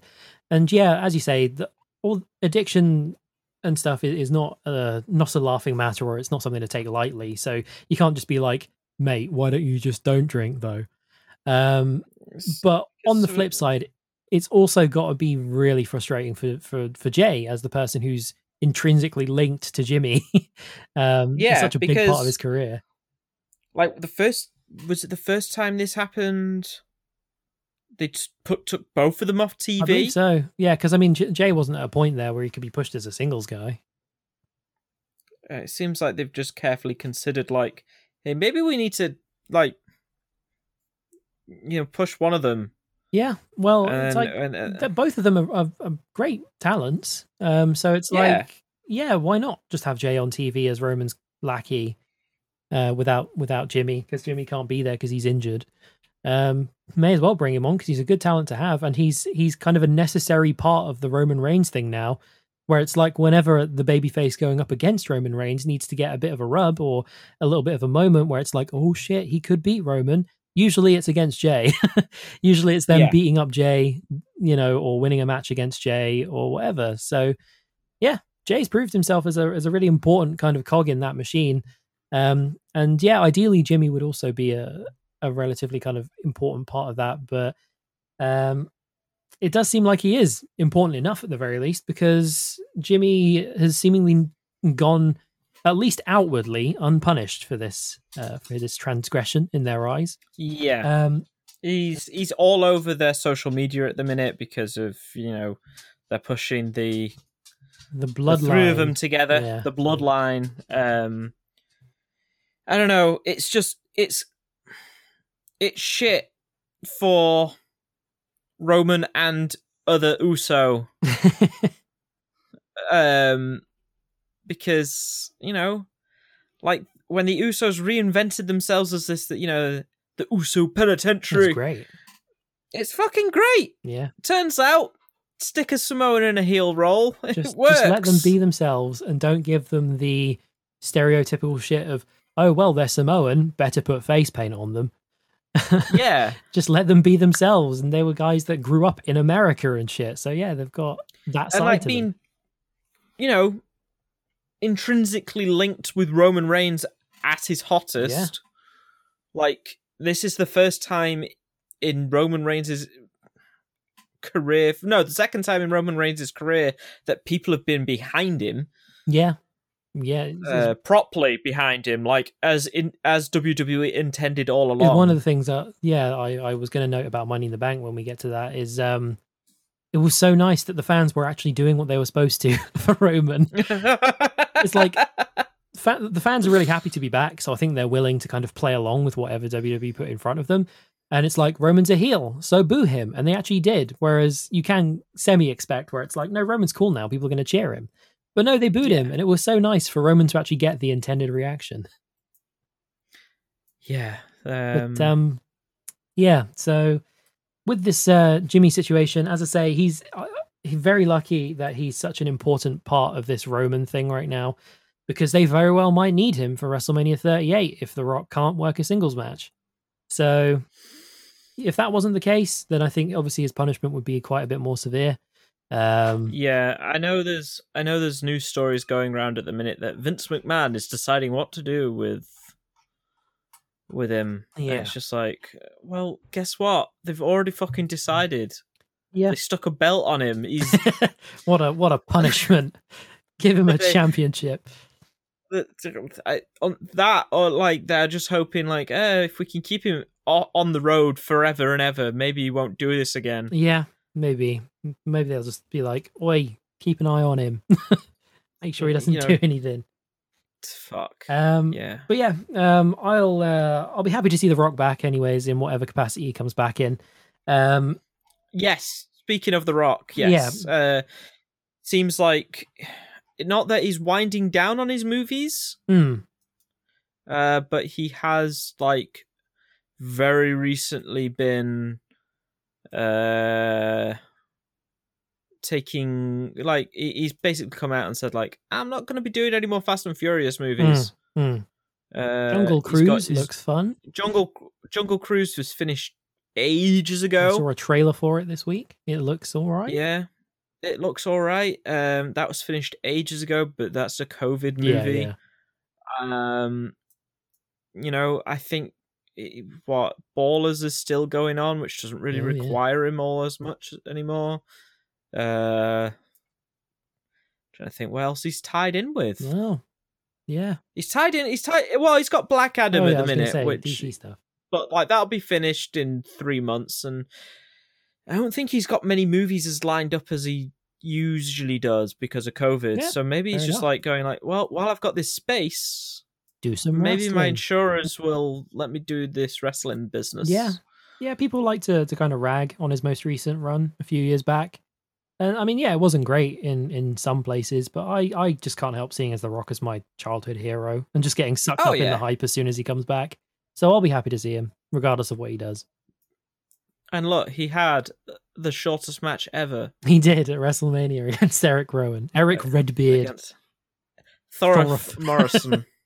Also, WWE may be interested in bringing Braun Strowman back. There's not really much in the way of details here, but Dave Meltzer has reported that there may be interest in bringing him back, presumably for less money than before. So my kind of main thought on this is like, I don't know how the corporate side of things work, obviously, in WWE. I'm not in the offices. But no. Why would you not just renegotiate a contract with him first instead of firing him, then bringing him back? Same reason why wrestling could do with the union, because that's what happened with Manchester Buses recently. Oh, that's a reference. Yeah, Manchester Buses, they decided, like, the company that now owns it were like, hey, we're going to sack you all and rehire you back so that we can get around paying, like, the more veteran members. I was wondering if there was some, round the back business shonky bullshit where it's like it's better to fire people than rehire them than just renegotiate a new contract. Yes, but because they're all fucking unionized, they ain't having none of it. They had none of it, so they all went on strike. And the coaches and like different weird buses had to pick up the slack in that place. Wow. But like the union got what they wanted, which was, hey, these people with all these benefits and all these like packages that are ready for them, like once they retire or like as they continue working and stuff like that. Like, hey, like, you can't do this during a pandemic, so hey, we won. Wow. So, which is why Hulk Hogan continues to be the worst human being in the world, because Braun Strowman probably wouldn't be in this position of getting sacked and brought back for less pay, considering he was one of their top stars. Yeah. He was a money maker. He was, and I honestly do hope he comes back. He is an asset to wrestling in general. And as we said countless times already on this podcast, I don't think he'll wrestle anywhere other than WWE. So it would be a shame if we lost him to Hollywood or whatever. And yeah, I'd like to see him back in wrestling, and WWE seems like the only place that'll pay him the money he wants. So if they are interested, I hope they do bring him back, if I'm honest. Unless he turns around and says, nah, I'm good. See ya. Apparently, Mark Henry has said that apparently there is mutual interest between AEW and himself. Because obviously, I think it was Mark Henry who initially scouted Braun Strowman for WWE. And I'm just like, I mean, I've said it before. I don't think it's a good idea. No, he doesn't fit anywhere else but WWE because WWE, you can, like, they are experts at, they are the spectacle. Not experts, but they are very good at hiding people's inability to wrestle. Yeah. I mean, Enzo Amore was one of the most over people in the entire of the WWE for a solid year. Yeah. And he could not wrestle to save his life. It wasn't great. Yeah. In fact, in a recent interview with Big Cass. Oh yeah. W. Morrissey. Big Cass. Yeah, it was like, he's working on his in-ring ability. Motherfucker's been in the ring for like... He was in NXT in like 2013. He's been in the ring for, so 8 years at this point, and he's only now thinking, hey, I should probably, maybe I should probably do something about this. Yeah. Like I said, I think, WWE they are the spectacle when it comes to wrestling shows, and Braun Strowman is a spectacle at the end of the day. He's a big dude. And I just think that the things that AEW and other wrestling companies focus on just aren't right for him. Happening today, news story-wise, the New Japan Grand Slam Tokyo Dome show has its main event changed last minute.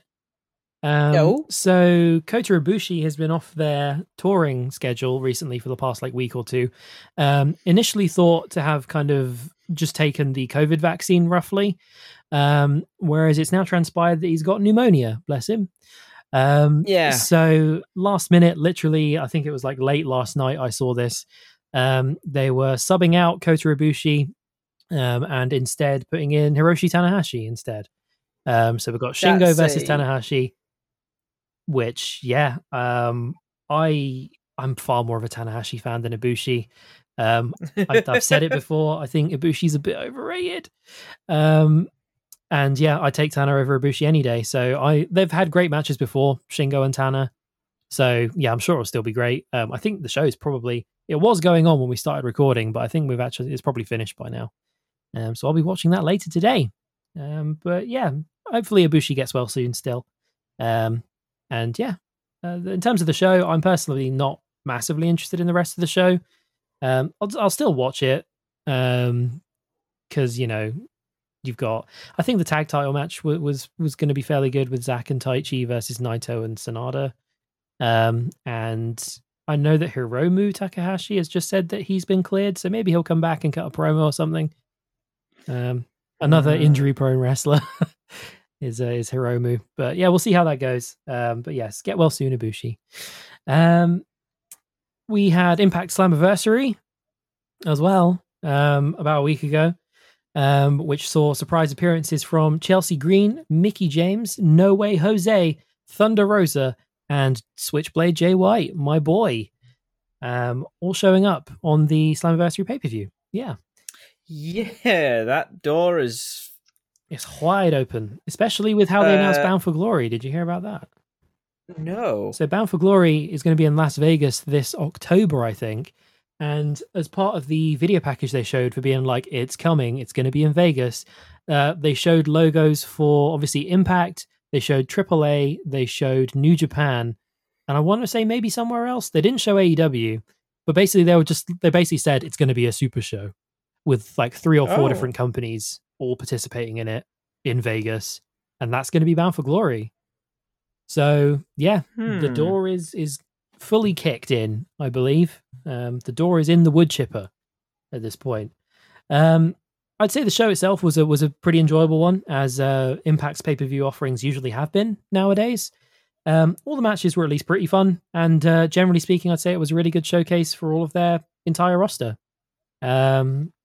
I don't watch their weekly shows, kind of as I've said previous, so I'm not massively invested in the matches, but I'd still generally recommend the show.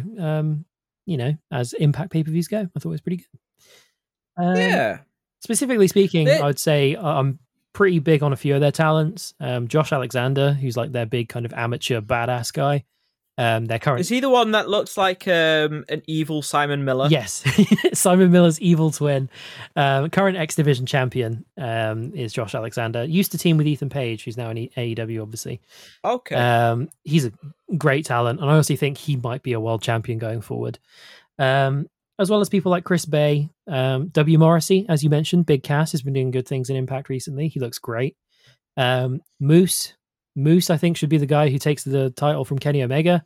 Hell of an athlete and really over. Pretty much all of Violent by Design as well, who were the tag champions going into the pay-per-view. I think they're pretty great. And Deonna Purrazzo, their current women's champion, who was kind of squandered in NXT. Deonna Purrazzo is fantastic. So yeah, they've got a really good roster right now. It still feels like a small-time show because they're still filming in this tiny studio.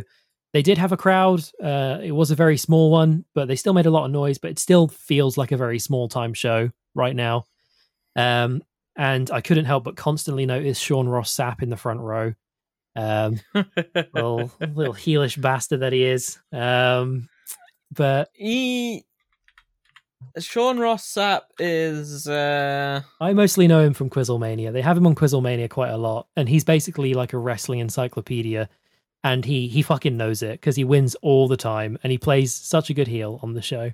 So, yeah. Yeah. Also, his like Fightful reporting is... Oh, he's one of the best wrestling journos out there right now. Like, you know, when we were in uni and we were like, Dave Meltzer's the only dude there. Like, who's actually doing the job as it should be.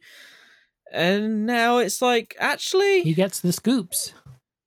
Actually, Sean Ross Sapp is the only dude doing a proper job these days. A lot of these recent news stories that have come out, it's been like Sean Ross Sapp has found the story and then Dave Meltzer has confirmed it. Yeah, and I've got I wonder if that's because Meltzer's sources in maybe like the WWE, for example, have maybe all dissipated now that they're all in AEW. Yeah. If you believe the rumors that Chris Jericho was his source, probably some backstage people, and as the cuts keep happening, well, yeah, Meltzer sources dwindle. I will say also on a similar point to that, I think it was the Daniel Bryan and CM Punk news was initially broken by Andrew Zarian, and it was Sean Ross Sapp that people looked to confirm it. So I mean, that kind of speaks to his standing. Yes. But yeah, also like in more recent times, fuck Dave Meltzer, that dude's getting old. Needs to shut his mouth. Yes, some listening problematic to stuff. Wrestling, listen to Observer Radio and Bryan, you can just feel Bryan's cringe coming through the microphone as the shows go on. As Dave gets older, like some of the stuff he comes out with is would you be referencing the things he says particularly about women's wrestlers? About women's wrestlers, but then also just in general. Okay, yeah. Just like whenever he's talking about himself, he's jacked, baby. It's like he's jacked, baby. It's just like, oh god, like poor Bryan. Yeah. Mr. Alvarez deserves better. Yeah, bless him. Than a nearly has been. Who's God, I don't know if you've read like The Observer. I've not in a recently. very long time, no. So I'll occasionally acquire it from various and I don't know if like Dave just submits it without considering getting a sub editor, because I know Vinny used to sub edit for him. I was like, well, does Vinny V not still do that? So I've no idea if he still does or not, whatever, but like it's just gotten, there are some parts of it that are incomprehensible. It's just the ramblings of Dave Meltzer. Yeah. And it's, hey, it's an institution, but the institution's fucking foreman is fucking... I feel like... can't spell in some cases. He's starting to fall into the same position for wrestling journalism as Jim Ross fell into for commentary nowadays, where it's like, yeah, he's still around. Obviously, he's not quite what he used to be, but we still kind of keep him around because he's a name, and he does know his stuff really. But yeah, they feel similar positions. There's the fact that his room is still looks like. Oh my Anxiety god, he central. is it's fire. It's a fire hazard. It is. I'm surprised it's not gone up yet. Dave Meltzer quits after all his information is just burnt. It would be pretty tragic, but yeah, it's a surprise it's not happened yet. Speaking of the surprises that turned up at Slammiversary, Thunder Rosa officially signed with AEW. She got bought out of her NWA contract because she's pretty much been a fixture on the AEW side of things, and they came to some kind of agreement where AEW would just buy out the rest of it, and she's officially all in now, as they would say. Billy Corgan needed that money. Yeah, maybe. Switchblade and Mickie James also turned up on the Impact Weekly show this week, with the biggest news of this being Chris Bay being recruited into the Bullet Club by Jay White. Oh, shit. He's a good fit for it. He's kind of a cocky, high flyer dude, a bit like El Phantasmo in some ways. I think they fill a similar role. So yeah, he'll fit right in. And Mickie James has invited Deonna Purrazzo to the NWA's all-women's pay-per-view, which will be great because, yeah, Deonna Purrazzo is a really good wrestler. Apparently, Impact are also, on a final note about Impact, apparently they're also interested in signing Buddy Murphy as our AEW, apparently. Everyone wants a bit of Buddy. Buddy Murphy is prime Impact. He would do great in Impact, yeah. He can be a kind of slightly bigger fish in that smaller pond. Race his stock there and maybe even move on to even bigger and better stuff after that. Like in AEW, he's just going to get drowned out and put in a stable. Yeah, it's probably true. Obviously, yeah, because AEW have got such an insane main event and upper mid card right now. He would just be a mid card guy. And he'd have great matches, don't get me wrong, but he wouldn't get the spotlight that I think he kind of deserves at this point. No, it would be another several year wait for him to get any sort of attention. Yeah. Just like it was in WWE. I mean, you look at guys like Zack Ryder in Impact. Like, he would be a mid card guy in AEW, but even here in Impact, he's an upper mid card guy. He's getting a bit of shine. And then that's led on to things like GCW and whatever. Yeah. Speaking of, weirdly enough, actually, something I've just remembered, but it's not in my notes. The next challenger for Kenny Omega's world title is Brian Myers. And I'm like, oh. I mean, okay, but of all the matches with all the Impact talent you've got, Brian Myers isn't one of the ones that have been like, yeah, put him with Kenny. Do you remember when they brought him back for SmackDown in 2016 and he had those really terrible kind of fucking Chuck Norris gimmick? Yeah. That's all I can remember of Brian Myers. He's okay in Impact. I think he kind of is in their upper mid card right now. His gimmick is the most professional wrestler, which I kind of love. It's a good name, yeah. But he's kind of just a bit he's just a bit of a generic dick heel with a lackey, and it's just like with a lackey. It's like for their match they had at Slammiversary, when they brought Chelsea Green back, they had Cardona and Chelsea tagged together because obviously they're fiancés, against Brian Myers and Tenille Dashwood, who was Zack Ryder's girlfriend years ago. That was Brian Myers' heelish move, was he brought back Zack Ryder's girlfriend from years ago. And Chelsea Green's actually spoken about the match and was like, yeah, it was a bit weird wrestling Zack's ex, but yeah, apparently it was all fine. It was all very amicable and whatever. They're all nice people. So, but yeah, she was like, yeah, it was a bit awkward, a bit weird at the start, but yeah, it was fine. It's fine. Yeah. And kind of final points of reference, really, before we move on to the league itself. NXT TakeOver 36 is set for SummerSlam weekend. Fucking hell, 36. Yeah, on my brother's birthday of the 22nd of August, the day after SummerSlam, which is a bit weird. With some big matches already somewhat announced. Following its postponement from NXT UK, the UK men's title will be defended on the show with Walter versus Dragunov 2, which is going to be woof. It's kind of a guilty thing I've got to admit, but I've not seen the original Dragunov versus Walter match. It's been on my list forever of things that I know I need to watch because it was plenty of people's match of the year from last year. But yeah, they're doing it again and they're doing it on TakeOver, so I presume it's going to be bonkers. Also, we're going to get into NXT spoilers because NXT is taped for the next 2 weeks. They're moving on to Sci-Fi for the next 2 weeks. I think they've been bumped by the Olympics, which I guess is fair enough. It doesn't come along that often. ECW, WWE's old the original home. Stomping ground. Yeah, NXT as well. Original game show NXT used to be on Sci-Fi for a while. Oh, shit. So weirdly, some kind of homecoming for NXT, even though it's a very different show to what it used to be. But yes, announced on the taped shows that haven't aired yet, Samoa Joe's in-ring return is going to be at TakeOver. Oh, fuck! Samoa Joe versus Karrion Kross for the NXT title. Because they've been kind of clashing with him being Regal's kind of head of muscle to kind of bring some order to the show, and Karrion Kross is being a right little scoundrel. So so Samoa Joe and Karrion Kross have been kind of butting heads, and finally Joe has been approved to come back to the ring to give Karrion Kross a bit of a beating, a bit of what for. And also not formally announced, I don't think, but basically announced for the show. Dakota Kai has turned on Raquel Gonzalez. So that's probably going to be the women's title match for the show. Will be Dakota versus Raquel. Which I think they could have lasted longer as a pairing. I'm not gonna lie. Other than Dakota Kai, I really have no idea who the other lady is. Raquel Gonzalez, the women's champion. Yeah. Basically, well, this is something I was actually going to say. Is Gonzalez, she is good in how, like, she's a big imposing lady.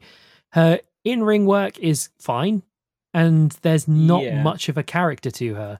So I'm personally not massively into Raquel Gonzalez either, although I can see why they're pushing her, because she's a big, impressive looking lady. In my kind of dream booking scenario, I would have Kai win the belt because I think Dakota Kai is really talented. And I'm sure it'll be fine. Like I say, I think the pairing could have lasted longer because Dakota brought a lot of the character to that duo, and I don't know how Gonzalez is going to do on her own if she retains. But yeah, we'll see. As mentioned previous, it's been taped for the next 2 weeks. And I'd say NXT has been consistently pretty good, but nothing that would really blow you away. I would say the Cameron Grimes and LA Knight feud has actually been a lot funnier than I thought it would be.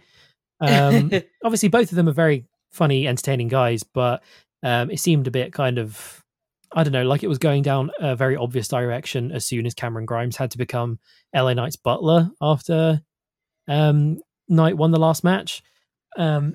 I thought it was going to be a case where it's like, obviously Knight's going to be treating Grimes like shit, and then Grimes is going to hate it, and then we're going to root for Grimes to finally break free of this tyranny. But instead, Cameron Grimes is having a great time being LA Knight's butler. He's loving the job. Anytime LA Knight asks him to do something, he's like, all right, yeah, I'm just going to go fucking do it and do my best and all that sort of thing. And that's really pissing LA Knight off that he's not hating the job. And I think that's a really funny little kind of subversion of what this story usually is. Like an opposite to the Baron Corbin stuff. Sure, yeah. It's like, yeah, he's in a shit position, but Cameron Grimes is so infallibly positive that he's just like, he's having a great time being this butler. And LA Knight's like, no, I'm giving you all these jobs so that you fucking hate life, and you're just not. And it's I think it's kind of interesting. I like the way that they've kind of turned it around on that side. I also think Hit Row are really, really good. Swerve's group, that's kind of like a highlight for me on the show. As well as the women's division in general is also still one of the better women's divisions out there. Even though, as I said previous, I'm not massively a huge fan of the champion right now, Raquel Gonzalez. We actually had Gonzalez defending the title this week on NXT against Xia Li in the main event, where apparently Xia Li got injured. I didn't catch it, but apparently they kind of called off the match early because Xia took a bit of a knock somehow. Yeah, but Raquel retained. I'm not massively into it, though. I will say I'm all in on Xia Li instead. Her gimmick is basically she's from Mortal Kombat. Yes, I do like the very shit gimmick like promo videos that they've given. Yeah, the whole Tian Sha thing. She's got this mysterious leader lady and boa and suit. It's great. Yeah. It's great. It's the right kind of wrestling shit that I'm into. Yeah, exactly. Yeah. I don't mind the supernatural stuff when it comes to wrestling. You have to do it right. I think there's a scale of where it becomes more and less acceptable. And yeah, Xia Li stuff, it's like there's nothing too spooky going on right now. It's not like Alexa Bliss hypnotizing someone on the main roster or something. But yeah, I like the Xia Li gimmick. I don't know who's going to take the title from Raquel because I don't think Dakota's going to. No, we'll see. I think it might be let's show Xia Li as this fucking killer that she is. Hopefully. Because her Instagram is just filled with her posing. Yeah. She's got big muscles for such a little lady. She's big muscle lady, so... yeah. And the final... Of course Triple H likes. Yeah, of course. And the final news bit, very tiny news bit, from weeks and weeks ago, but we never actually got to report on it, was Bayley getting injured. Yes, in a freak training accident. Yeah, so it happened at the Performance Center during some get ready for the fans coming back training, which, I mean, does she really fucking need that in the first place? She tore her ACL, will be out for 9 months. She's already undergone surgery for it, as far as I can see. But yeah, horrible timing for Bayley because she's been one of the most entertaining people in the Thunderdome era. And it sucks that we'll have to wait even longer to see this kind of more confident version of heel Bayley in front of fans, because I think before the pandemic, she still wasn't fully there with the heel thing. She was like, all right. She was getting into it, wasn't but she's she? Like come into her own over the past kind of year or so. And that would be a great character in front of fans. And it's a shame that we're just going to have to wait ages for it. Royally pissing people off live is exactly what WWE needs at the minute. And the current crowd would eat it up because they eat everything up right now because they're just happy to be there. So yeah, hopefully this is actually the best time for WWE to be doing their stuff because, like you said, the fans are just fucking lapping everything up. It does not matter what it is. It's weird to watch. Who it is. It could be anything and everything. Yeah. Well, speaking of the fans lapping anything and everything up, I guess it's time to get into the league business. Oh shit. We're gonna be covering the Money in the Bank pay-per-view as well as the Raw and SmackDown that followed. So when we last left off, I was still in front with Joel nipping at my heels, and Lauren and Ollie battling it out for third and fourth place, with a matter of 3 points between them. So things are getting very interesting and somewhat closer. Are you getting a little bit nervous there, Jacob? I admit that I am, yeah. Are you getting nervous at the fact that my bet on Nikki Cross... I can't believe it's paid off. Has finally paid off. It took an entire season. I shit you not, after Money in the Bank, during the day on Monday, I had a look on the website and was like, Nikki has the briefcase. And I'm like, I'm pretty sure no one has her. So I went and looked to trade her over. And then was like, she's not on the list. Does someone have her? And then I looked and I was like, oh, of course fucking Joel has her. So I did look to claim Nikki on Monday. But I saw that gimmick change and I was like, something's going to happen with this. She's going to be on TV at the very least a lot more than she was before. So yeah, there have been changes on my side of things, but I will get to that a bit later on. So yeah, Money in the Bank happened this time a week ago. One of the big 5 pay-per-views, as it's kind of like always one of the more exciting shows, as it usually has kind of bigger implications for what WWE are going to be doing over the next year. It's always fun to see who they're going to push with the briefcases and such. So yeah, and also, as we mentioned before, the fans are back.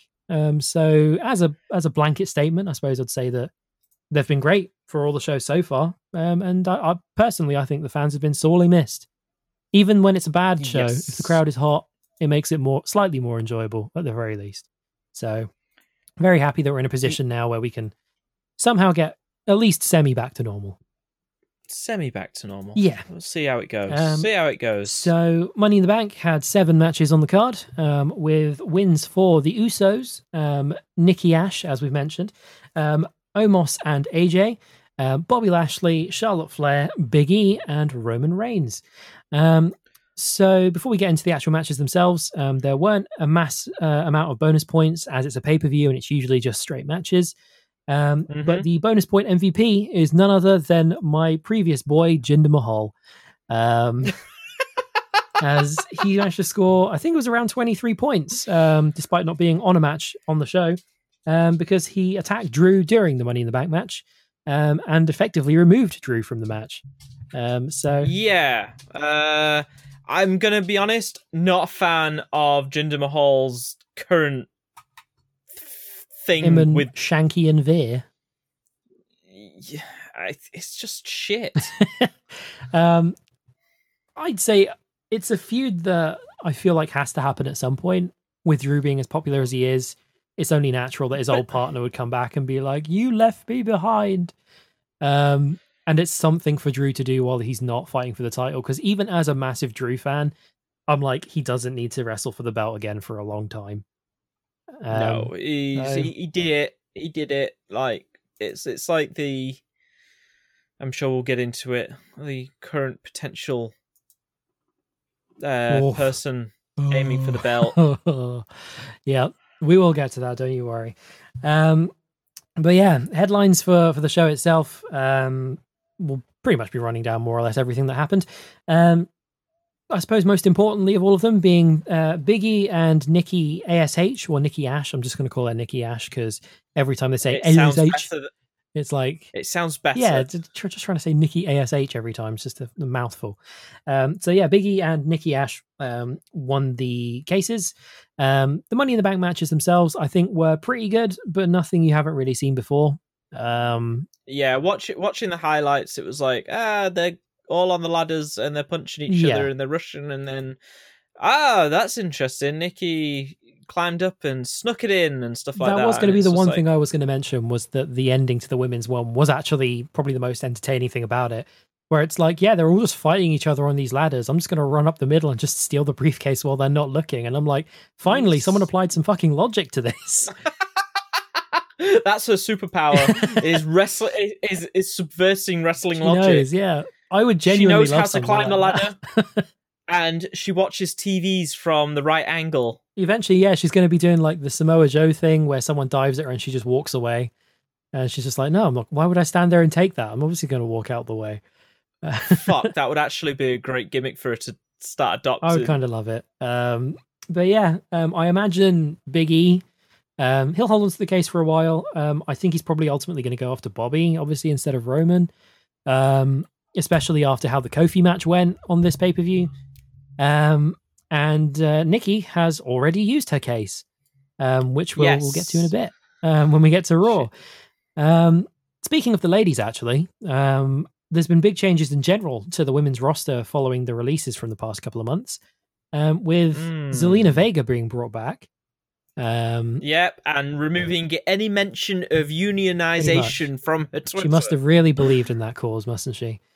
And also Shotzi Blackheart, Tegan Nox, and Toni Storm have all been brought up to SmackDown. And Shotzi Blackheart has had her name changed. Shotzi is just Shotzi, and I believe, well, officially, I think Tegan Nox is now just Nox. But they have said Tegan Nox on commentary, so it's a bit confusing. I'm sorry, like, it is one of my main sticking points with WWE is removing people's names. What is wrong with calling her Shotzi Blackheart? It's a cool name. It's a cool fucking name. Like, what? You're going to save a few pounds on ink? Yeah. Printing her name on the boxes? Yeah. You can just do that anyway. You can just call her Shotzi for short if you want. But... so fucking dumb. Yeah. Toni Storm debuted last night not last night, the night before, on SmackDown. As far as I'm aware, she is still Toni Storm. She's not just Tony or Storm. So at least she's got that. Here comes Tony. It's Big Tony. I out of all of this, my main takeaway is, yeah, I'm glad to see them on the show because they're all good wrestlers, and it's a shot in the arm for the SmackDown Women's Division, who kind of desperately need it. I'm a bit sad for Ember Moon, as she actually had a pretty good thing going with Shotzi and NXT as tag team champions and as just a tag team in general. and they've just brought up Shotzi to put her in a different tag team. And I'm like, why don't you just bring Ember with her? Because do you remember how well that went for them last time? Triple H is probably there like, look, it's bad enough that like this entire thing that produces the best content WWE has had in years is still looked at as shit. Oh, there's more of that to come too. Don't you worry.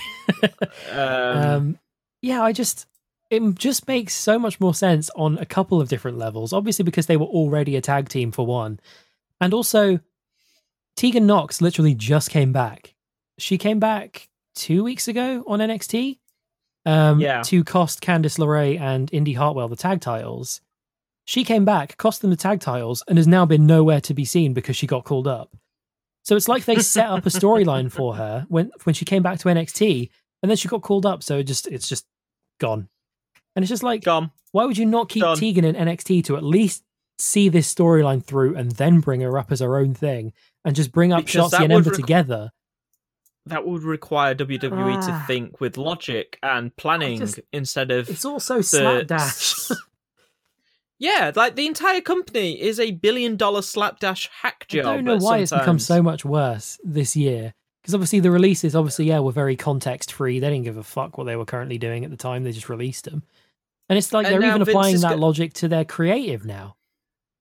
Like Vince and whoever's behind creative is like probably panicking that they've just lost like several of their major stars.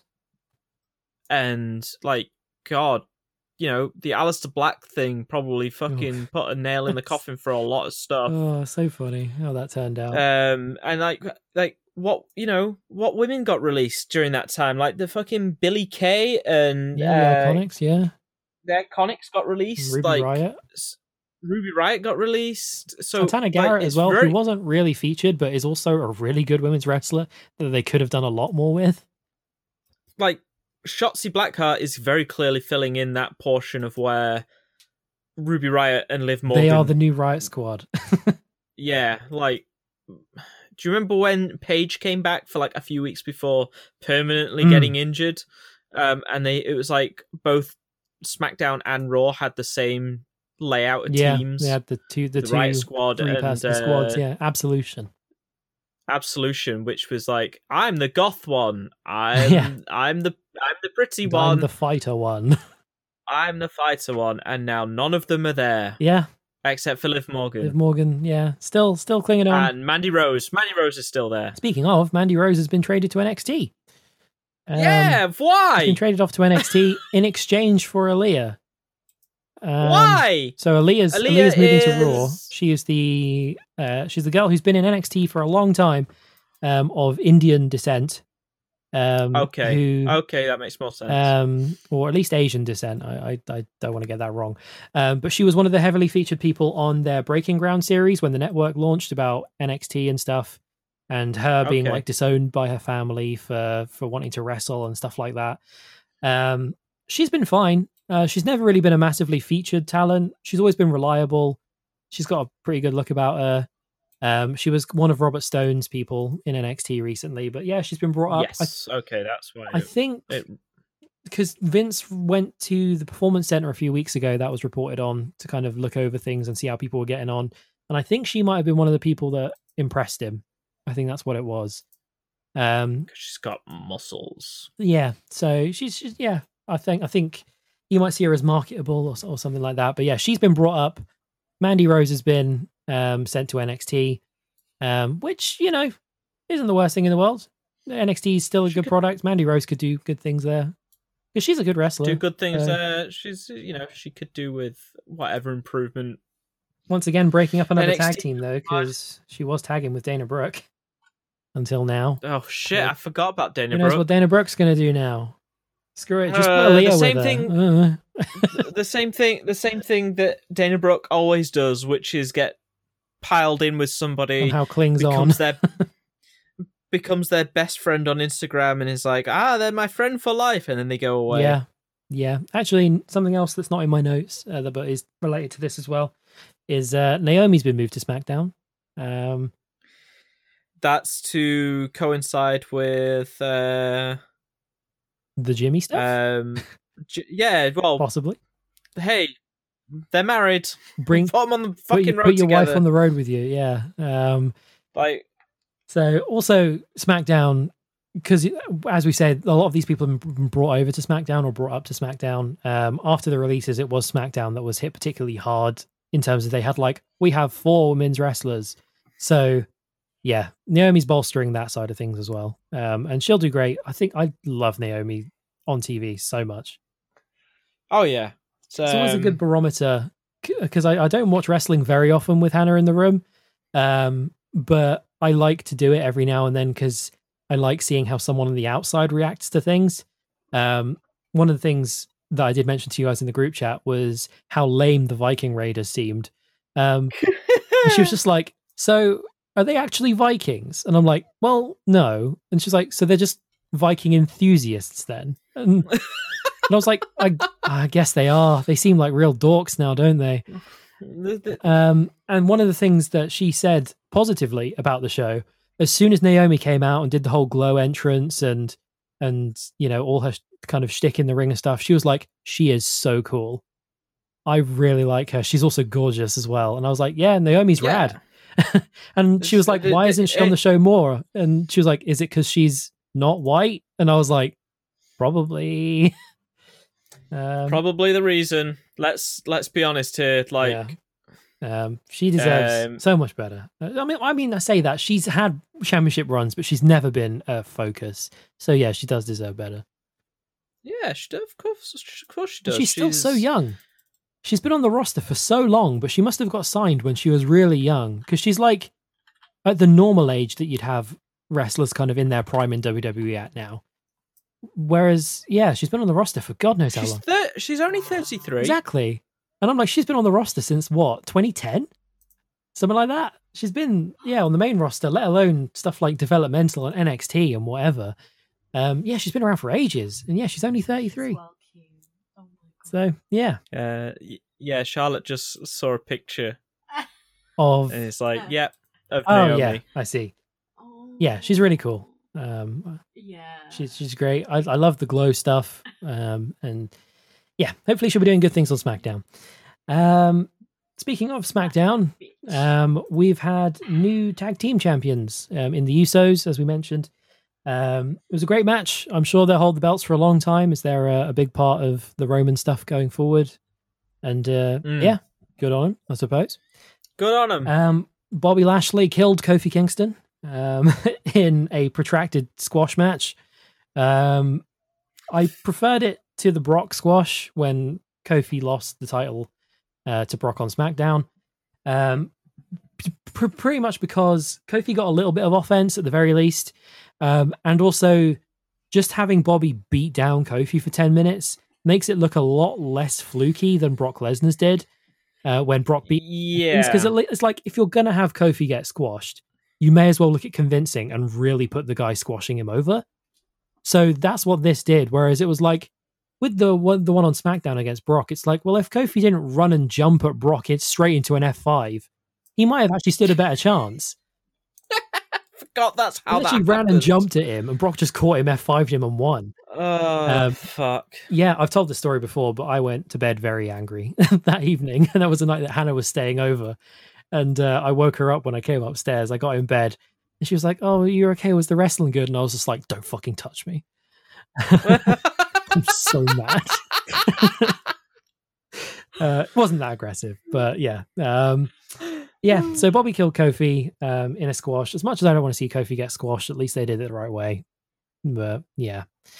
Charlotte Flair and Rhea Ripley had an absolute banger of a match, despite their feud being absolute bollocks. Because it was. We've said this time and time again about how who's the good guy, who's the bad guy. We generally don't know, and I still don't know who it was supposed to be. But the match itself, was absolutely fantastic. It was on caliber with the stuff they were doing at Mania 36. The crowd, rightfully so, were not ready for this at the start. They were not going to eat this at all. They were just chanting for Becky Lynch.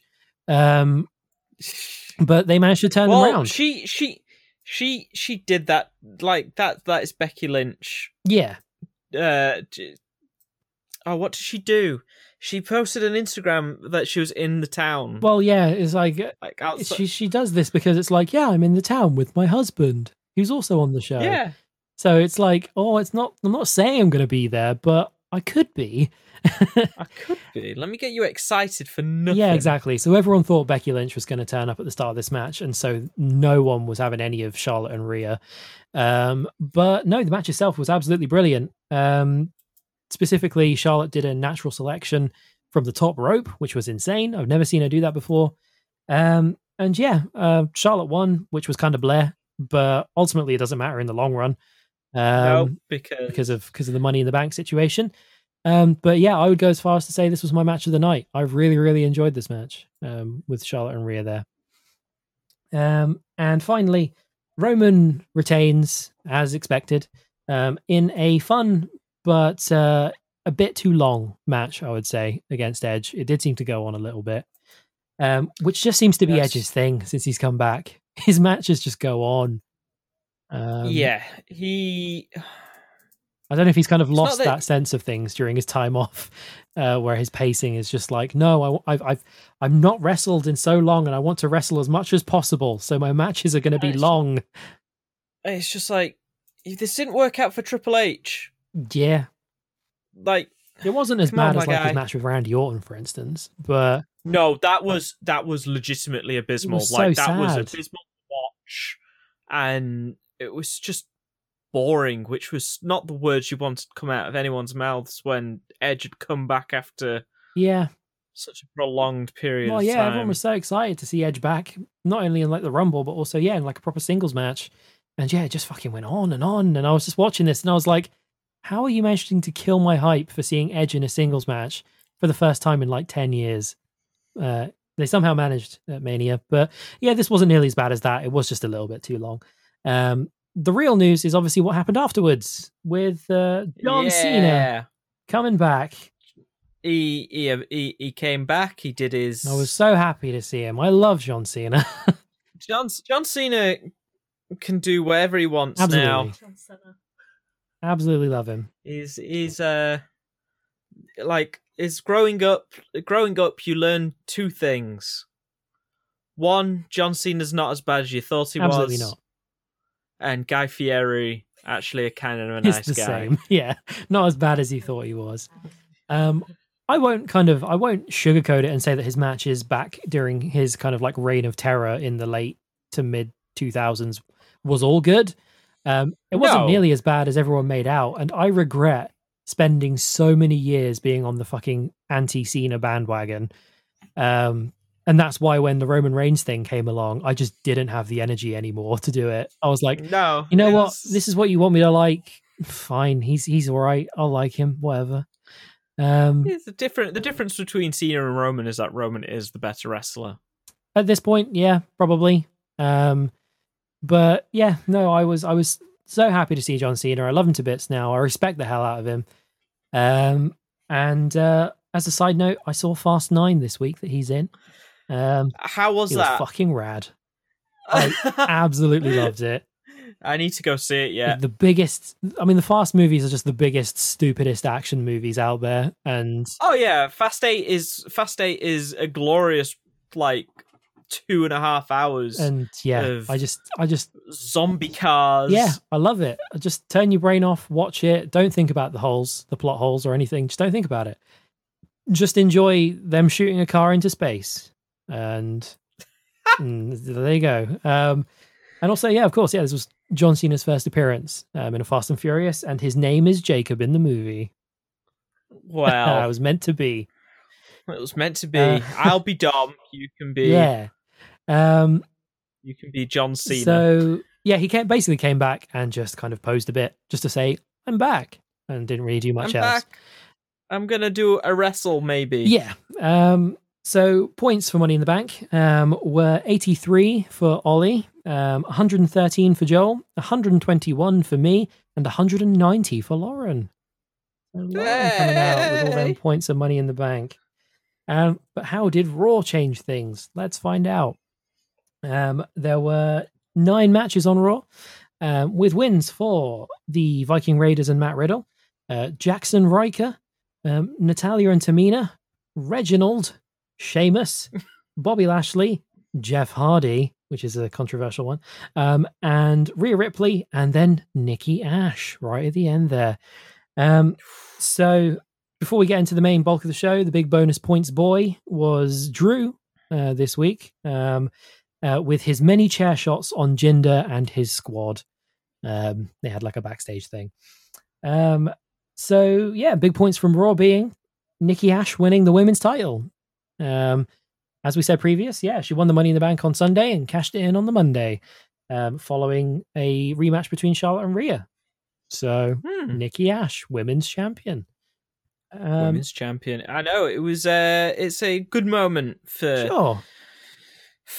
old Nikki Cross. Yeah. The wee girl from Glasgow. Yeah, I never thought I'd see the day that she would actually win a main roster title. She always just seemed like one of those ones that she kept around because she had a character, but was never actually going to be elevated to the point where she'd win a belt. No, and now, as much as she says this is her idea, this is very clearly a Bruce Pritchard. Oh, it does stink of Bruce Pritchard, doesn't it? Now you mention it. Like, we need a Molly Holly was over. Yeah. in the 2000s. Go do that. It was probably a collaboration of sorts, I would imagine. If you can make Vince laugh, you can have a belt. Exactly, yeah. So yeah, I didn't see this happening really. I even thought that she might be one of the first people to win a women's Money in the Bank and fail the cash in. But no, she won it. She won it from Charlotte. And yeah, I'm open to it. She seems to like the character, and apparently it's very popular with Vince, as you say. He's big into Nikki Ash. He's big into stupidity. That's what Vince is. Before we move on to the rest, there was a great stat that I saw courtesy of Wrestle Talk about Charlotte Flair. She now has the shortest title reigns for 4 separate women's titles in WWE. With the SmackDown women's title, the Raw women's title, the NXT championship, and the women's tag titles. Charlotte has the shortest reigns for all of them, which just kind of speaks to how they book Charlotte Flair, where they're basically like, rack up the numbers, make her have as many reigns as her dad, and that's all that matters. We don't care about the rest of the actual reign itself. We just want the stats. So yeah, I thought that was particularly interesting and very indicative of how they like to book Charlotte. Also on Raw were debuts and returns aplenty. Karrion Kross debuted on Raw without Scarlett, as we were talking about last time. They seem to have split them up for the main roster for whatever reason, even though I would have figured they would have been an act that Vince would have loved together, but apparently not. And he got rolled up and lost in a couple of minutes by Jeff Hardy. Fucking stupid. I am sorry. It is the stupidest thing. There are so many people on that roster that you could throw at Jeff Hardy to get a quick win over, and you decided NXT's current champion? I don't know what the point of this was, yeah. There was no point. Because, no point. You bring up Karrion Kross, he's, as we said previous, he's very much a WWE production by the looks of him. He's exactly what they want. He's a big, dominant muscle man who's got scary and gimmicks and all that sort of thing going on. And yeah, they bring him up and they have him lose to Jeff Hardy, who realistically, they've not cared about Jeff Hardy for a long time. I think literally Jeff only has a couple of wins this year. Out of all the times he's wrestled, he's won 3 times. I think the last time he won was February. Yeah, someone mentioned other than a gimmick match he was in, it was him tagging with Carlito just after the Rumble. That was the last time he won a match. So I think it's less about Jeff Hardy and more about Karrion Kross. But I'm just why would you bring up Karrion Kross and just embarrass him like this? Fuck knows. And apparently it's made a lot of people in NXT very unhappy, rightfully so, because it's this is our guy right now. He's supposed to be the best of us. And he just got fucking rolled up like a chump in a couple of minutes. So yeah, it's stupid. Yeah, it's stupid. There are baffling choices across the board. It's a weird way of showing off your NXT champion. I don't know if he's called up permanently. I presume he is. I'm not entirely sure. Because why would you do this as a one-off? Fuck knows. So I presume he's going to be working both NXT and Raw until he loses the NXT title. Then he'll just be a Raw guy. The only thing I think they can do from here, if their booking makes any sense, is you have Karrion Kross come out this week or next week, whenever you want to do it, and he absolutely murders Jeff Hardy. Like, eviscerates Jeff Hardy. And even with the caveat of, like, Jeff Hardy cheating to win, doesn't really fix this. No, not really. He's still a chump at the end of the day who got beat. Yeah. So he's a chump. The only way you can salvage this somehow is you kind of get his mystique back by just having him absolutely demolish Jeff Hardy, either backstage, bloody him up, do whatever. Or like, yeah, just smash him through the ring or something, through the commentary tables. I don't know. Also, speaking of returns and debuts, we have Keith Lee coming back. Keith Lee's back on the main roster. Didn't see that coming, but it makes sense that maybe he was in a position to come back a little while ago, and they were like, well, just hold off until you're in front of fans. We still don't have much idea as to why he was gone, as far as from what I've seen. No, potentially medical? Seems to be the case, yeah. It's like not an injury and not like a creative thing. So I don't know if he was like ill with something, or whatever. But luckily, yeah, he's back and he seems to be great. Very happy to see him. He lost to Bobby Lashley, which some people were really unhappy about, but I'm like, you brought him back and put him right in there with the world champion. That's got to mean something. And yeah, he's not going to beat Bobby Lashley, is he, when you throw him back in there? But at least it means that he's an important enough guy, I think. If they throw him in there with Bobby straight away as he's coming back, hopefully that's a good sign. And final point for Raw, as we also previously alluded to, we have Bobby's next challenger for the WWE title at SummerSlam, and it's Bill Berg. It's Bill Berg. Oh, God. He's just in time to have an August run, and then, Rosh Hashanah's coming in September, so he'll be gone again. Over Goldberg. I've been over Goldberg for ages, but good God, there's nothing you could do to make me care less about the world title match than just put fucking Goldberg in it. Especially considering they've already done the thing of Goldberg got beat. Yeah, he's just gonna come in and lose again.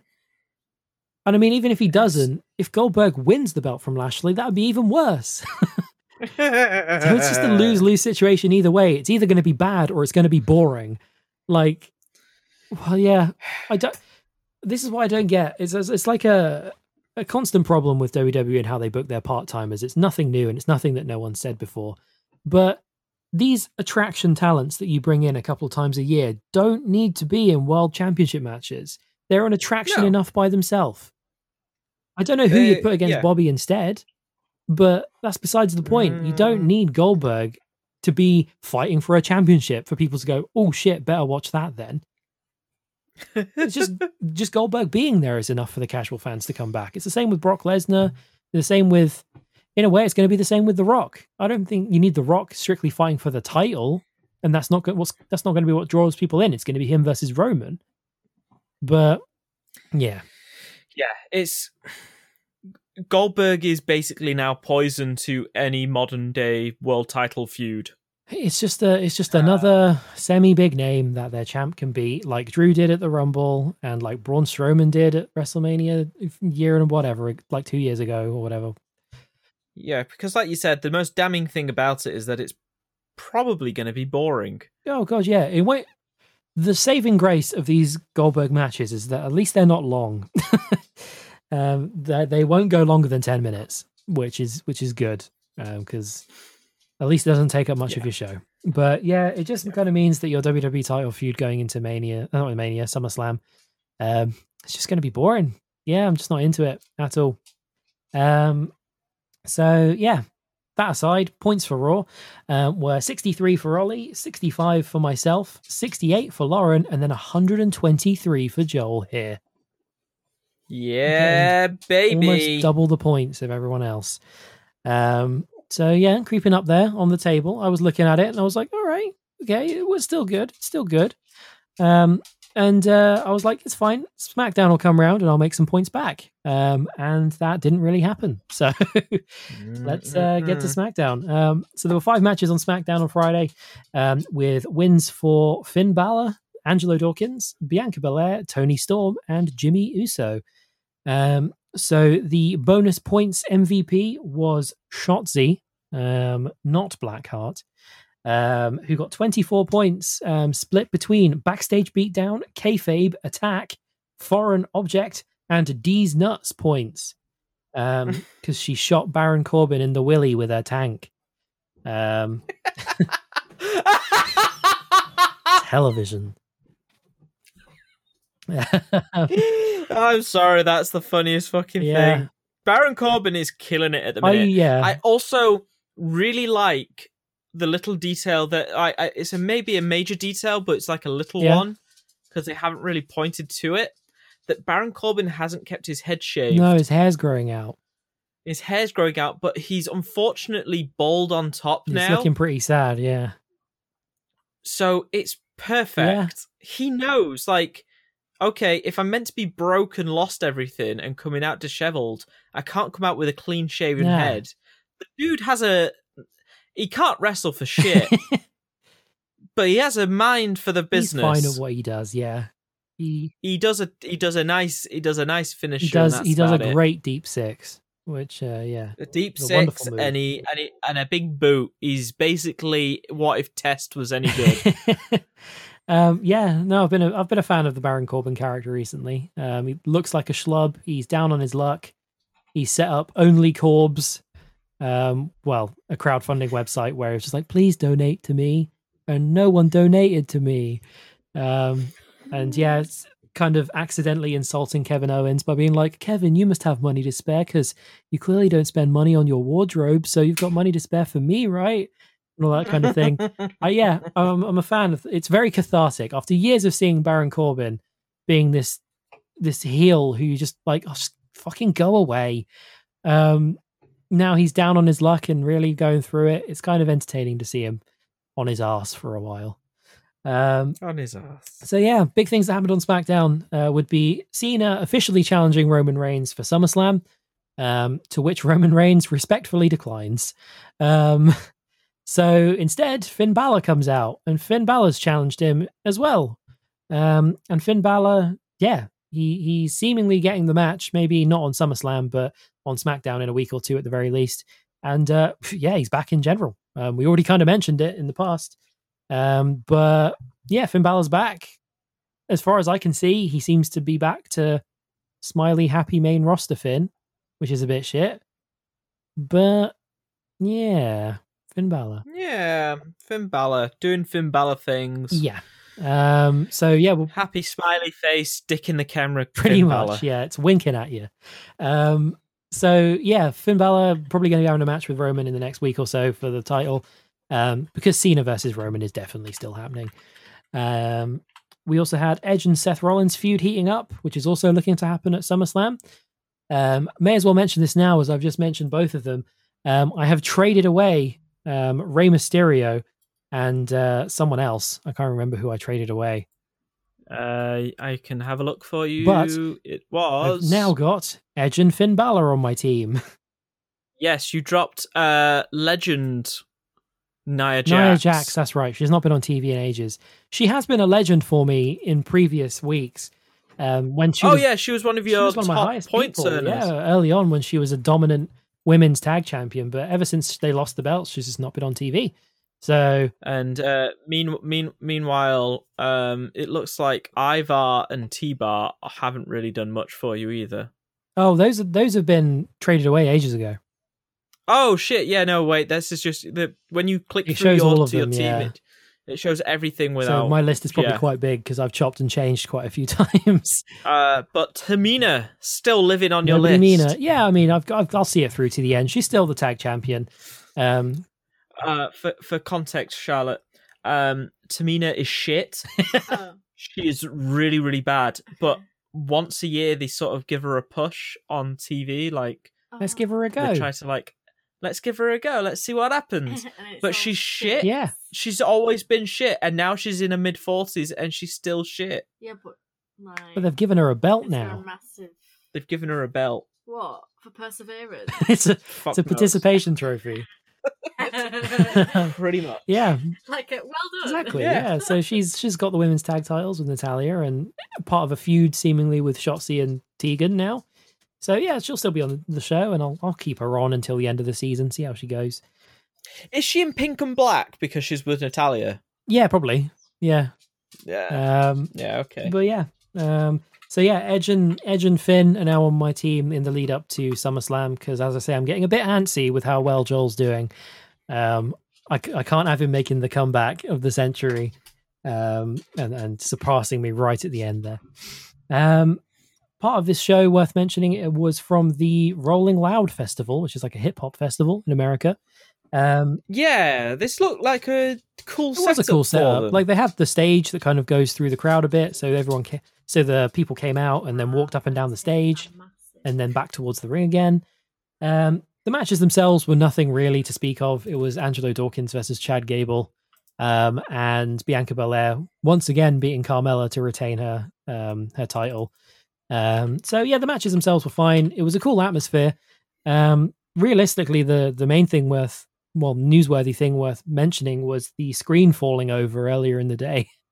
The big screen that they have apparently fell over and didn't hurt anyone or whatever, but it was quite a scary moment from what I understand.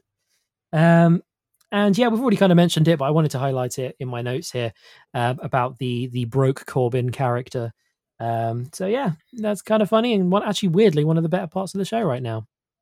So points for SmackDown were 15 points for Ollie, 19 for Lauren, 32 for myself, and then 85 for Joel. So he's clawing it back some more with SmackDown. I'm only 60-something points away from you, Jacob. So on the road to SummerSlam, now that we're only a few weeks away, our final points totals for now are 1,658 for Ollie, 1,690 for Lauren, so she's widened the gap in the battle for third, 2,132 for Joel, and then 2,199 for myself. So yes, it's too close. I can taste the very real autograph signed photo of Herr General Christopher Daniels, who unfortunately died a few years ago. Yes, at Bound for Glory in the Ultimate X match. Yes. So yeah, this whole thing is too close. I had a 200-point lead not that long ago. Nope. And Nikki Ash coming through to, I'm scared. I think it helps that all the women I have on my roster at this point, except for Asuka, are belt holders in some capacity. Yeah. Well, you've got Natalya and Bianca and Nikki. Yeah. Yeah. Oh, damn. You're big for the women.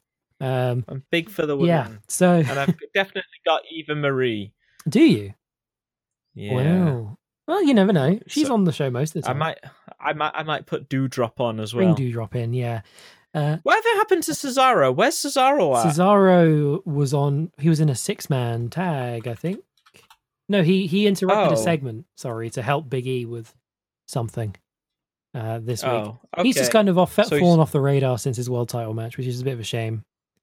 Oh well. Yeah, I reckon he could be a good next challenger for Apollo in the IC belt. But I guess we'll see. I forgot about Apollo. Yeah, I've still got him on my team. He did a promo, I think, on SmackDown this week, but he's not wrestled in a while. So, yeah, hopefully he still keeps making points for me, but we'll see. So, yeah, it could be the comeback of the century from Joel. We'll have to wait and see. But all that... Up from 4th last time. Exactly. It really would be the miracle kid, as Michael Cole would call it. The true underdog story. Of Joel going from 4th last season to 1st this one. But yeah, we'll have to wait and see. SummerSlam's in less than a month. So it's boss time. It's boss time, and I'll leave you with that. Excellent. Thank you very much, Jacob. Thank you, Joel. Bye. Bye.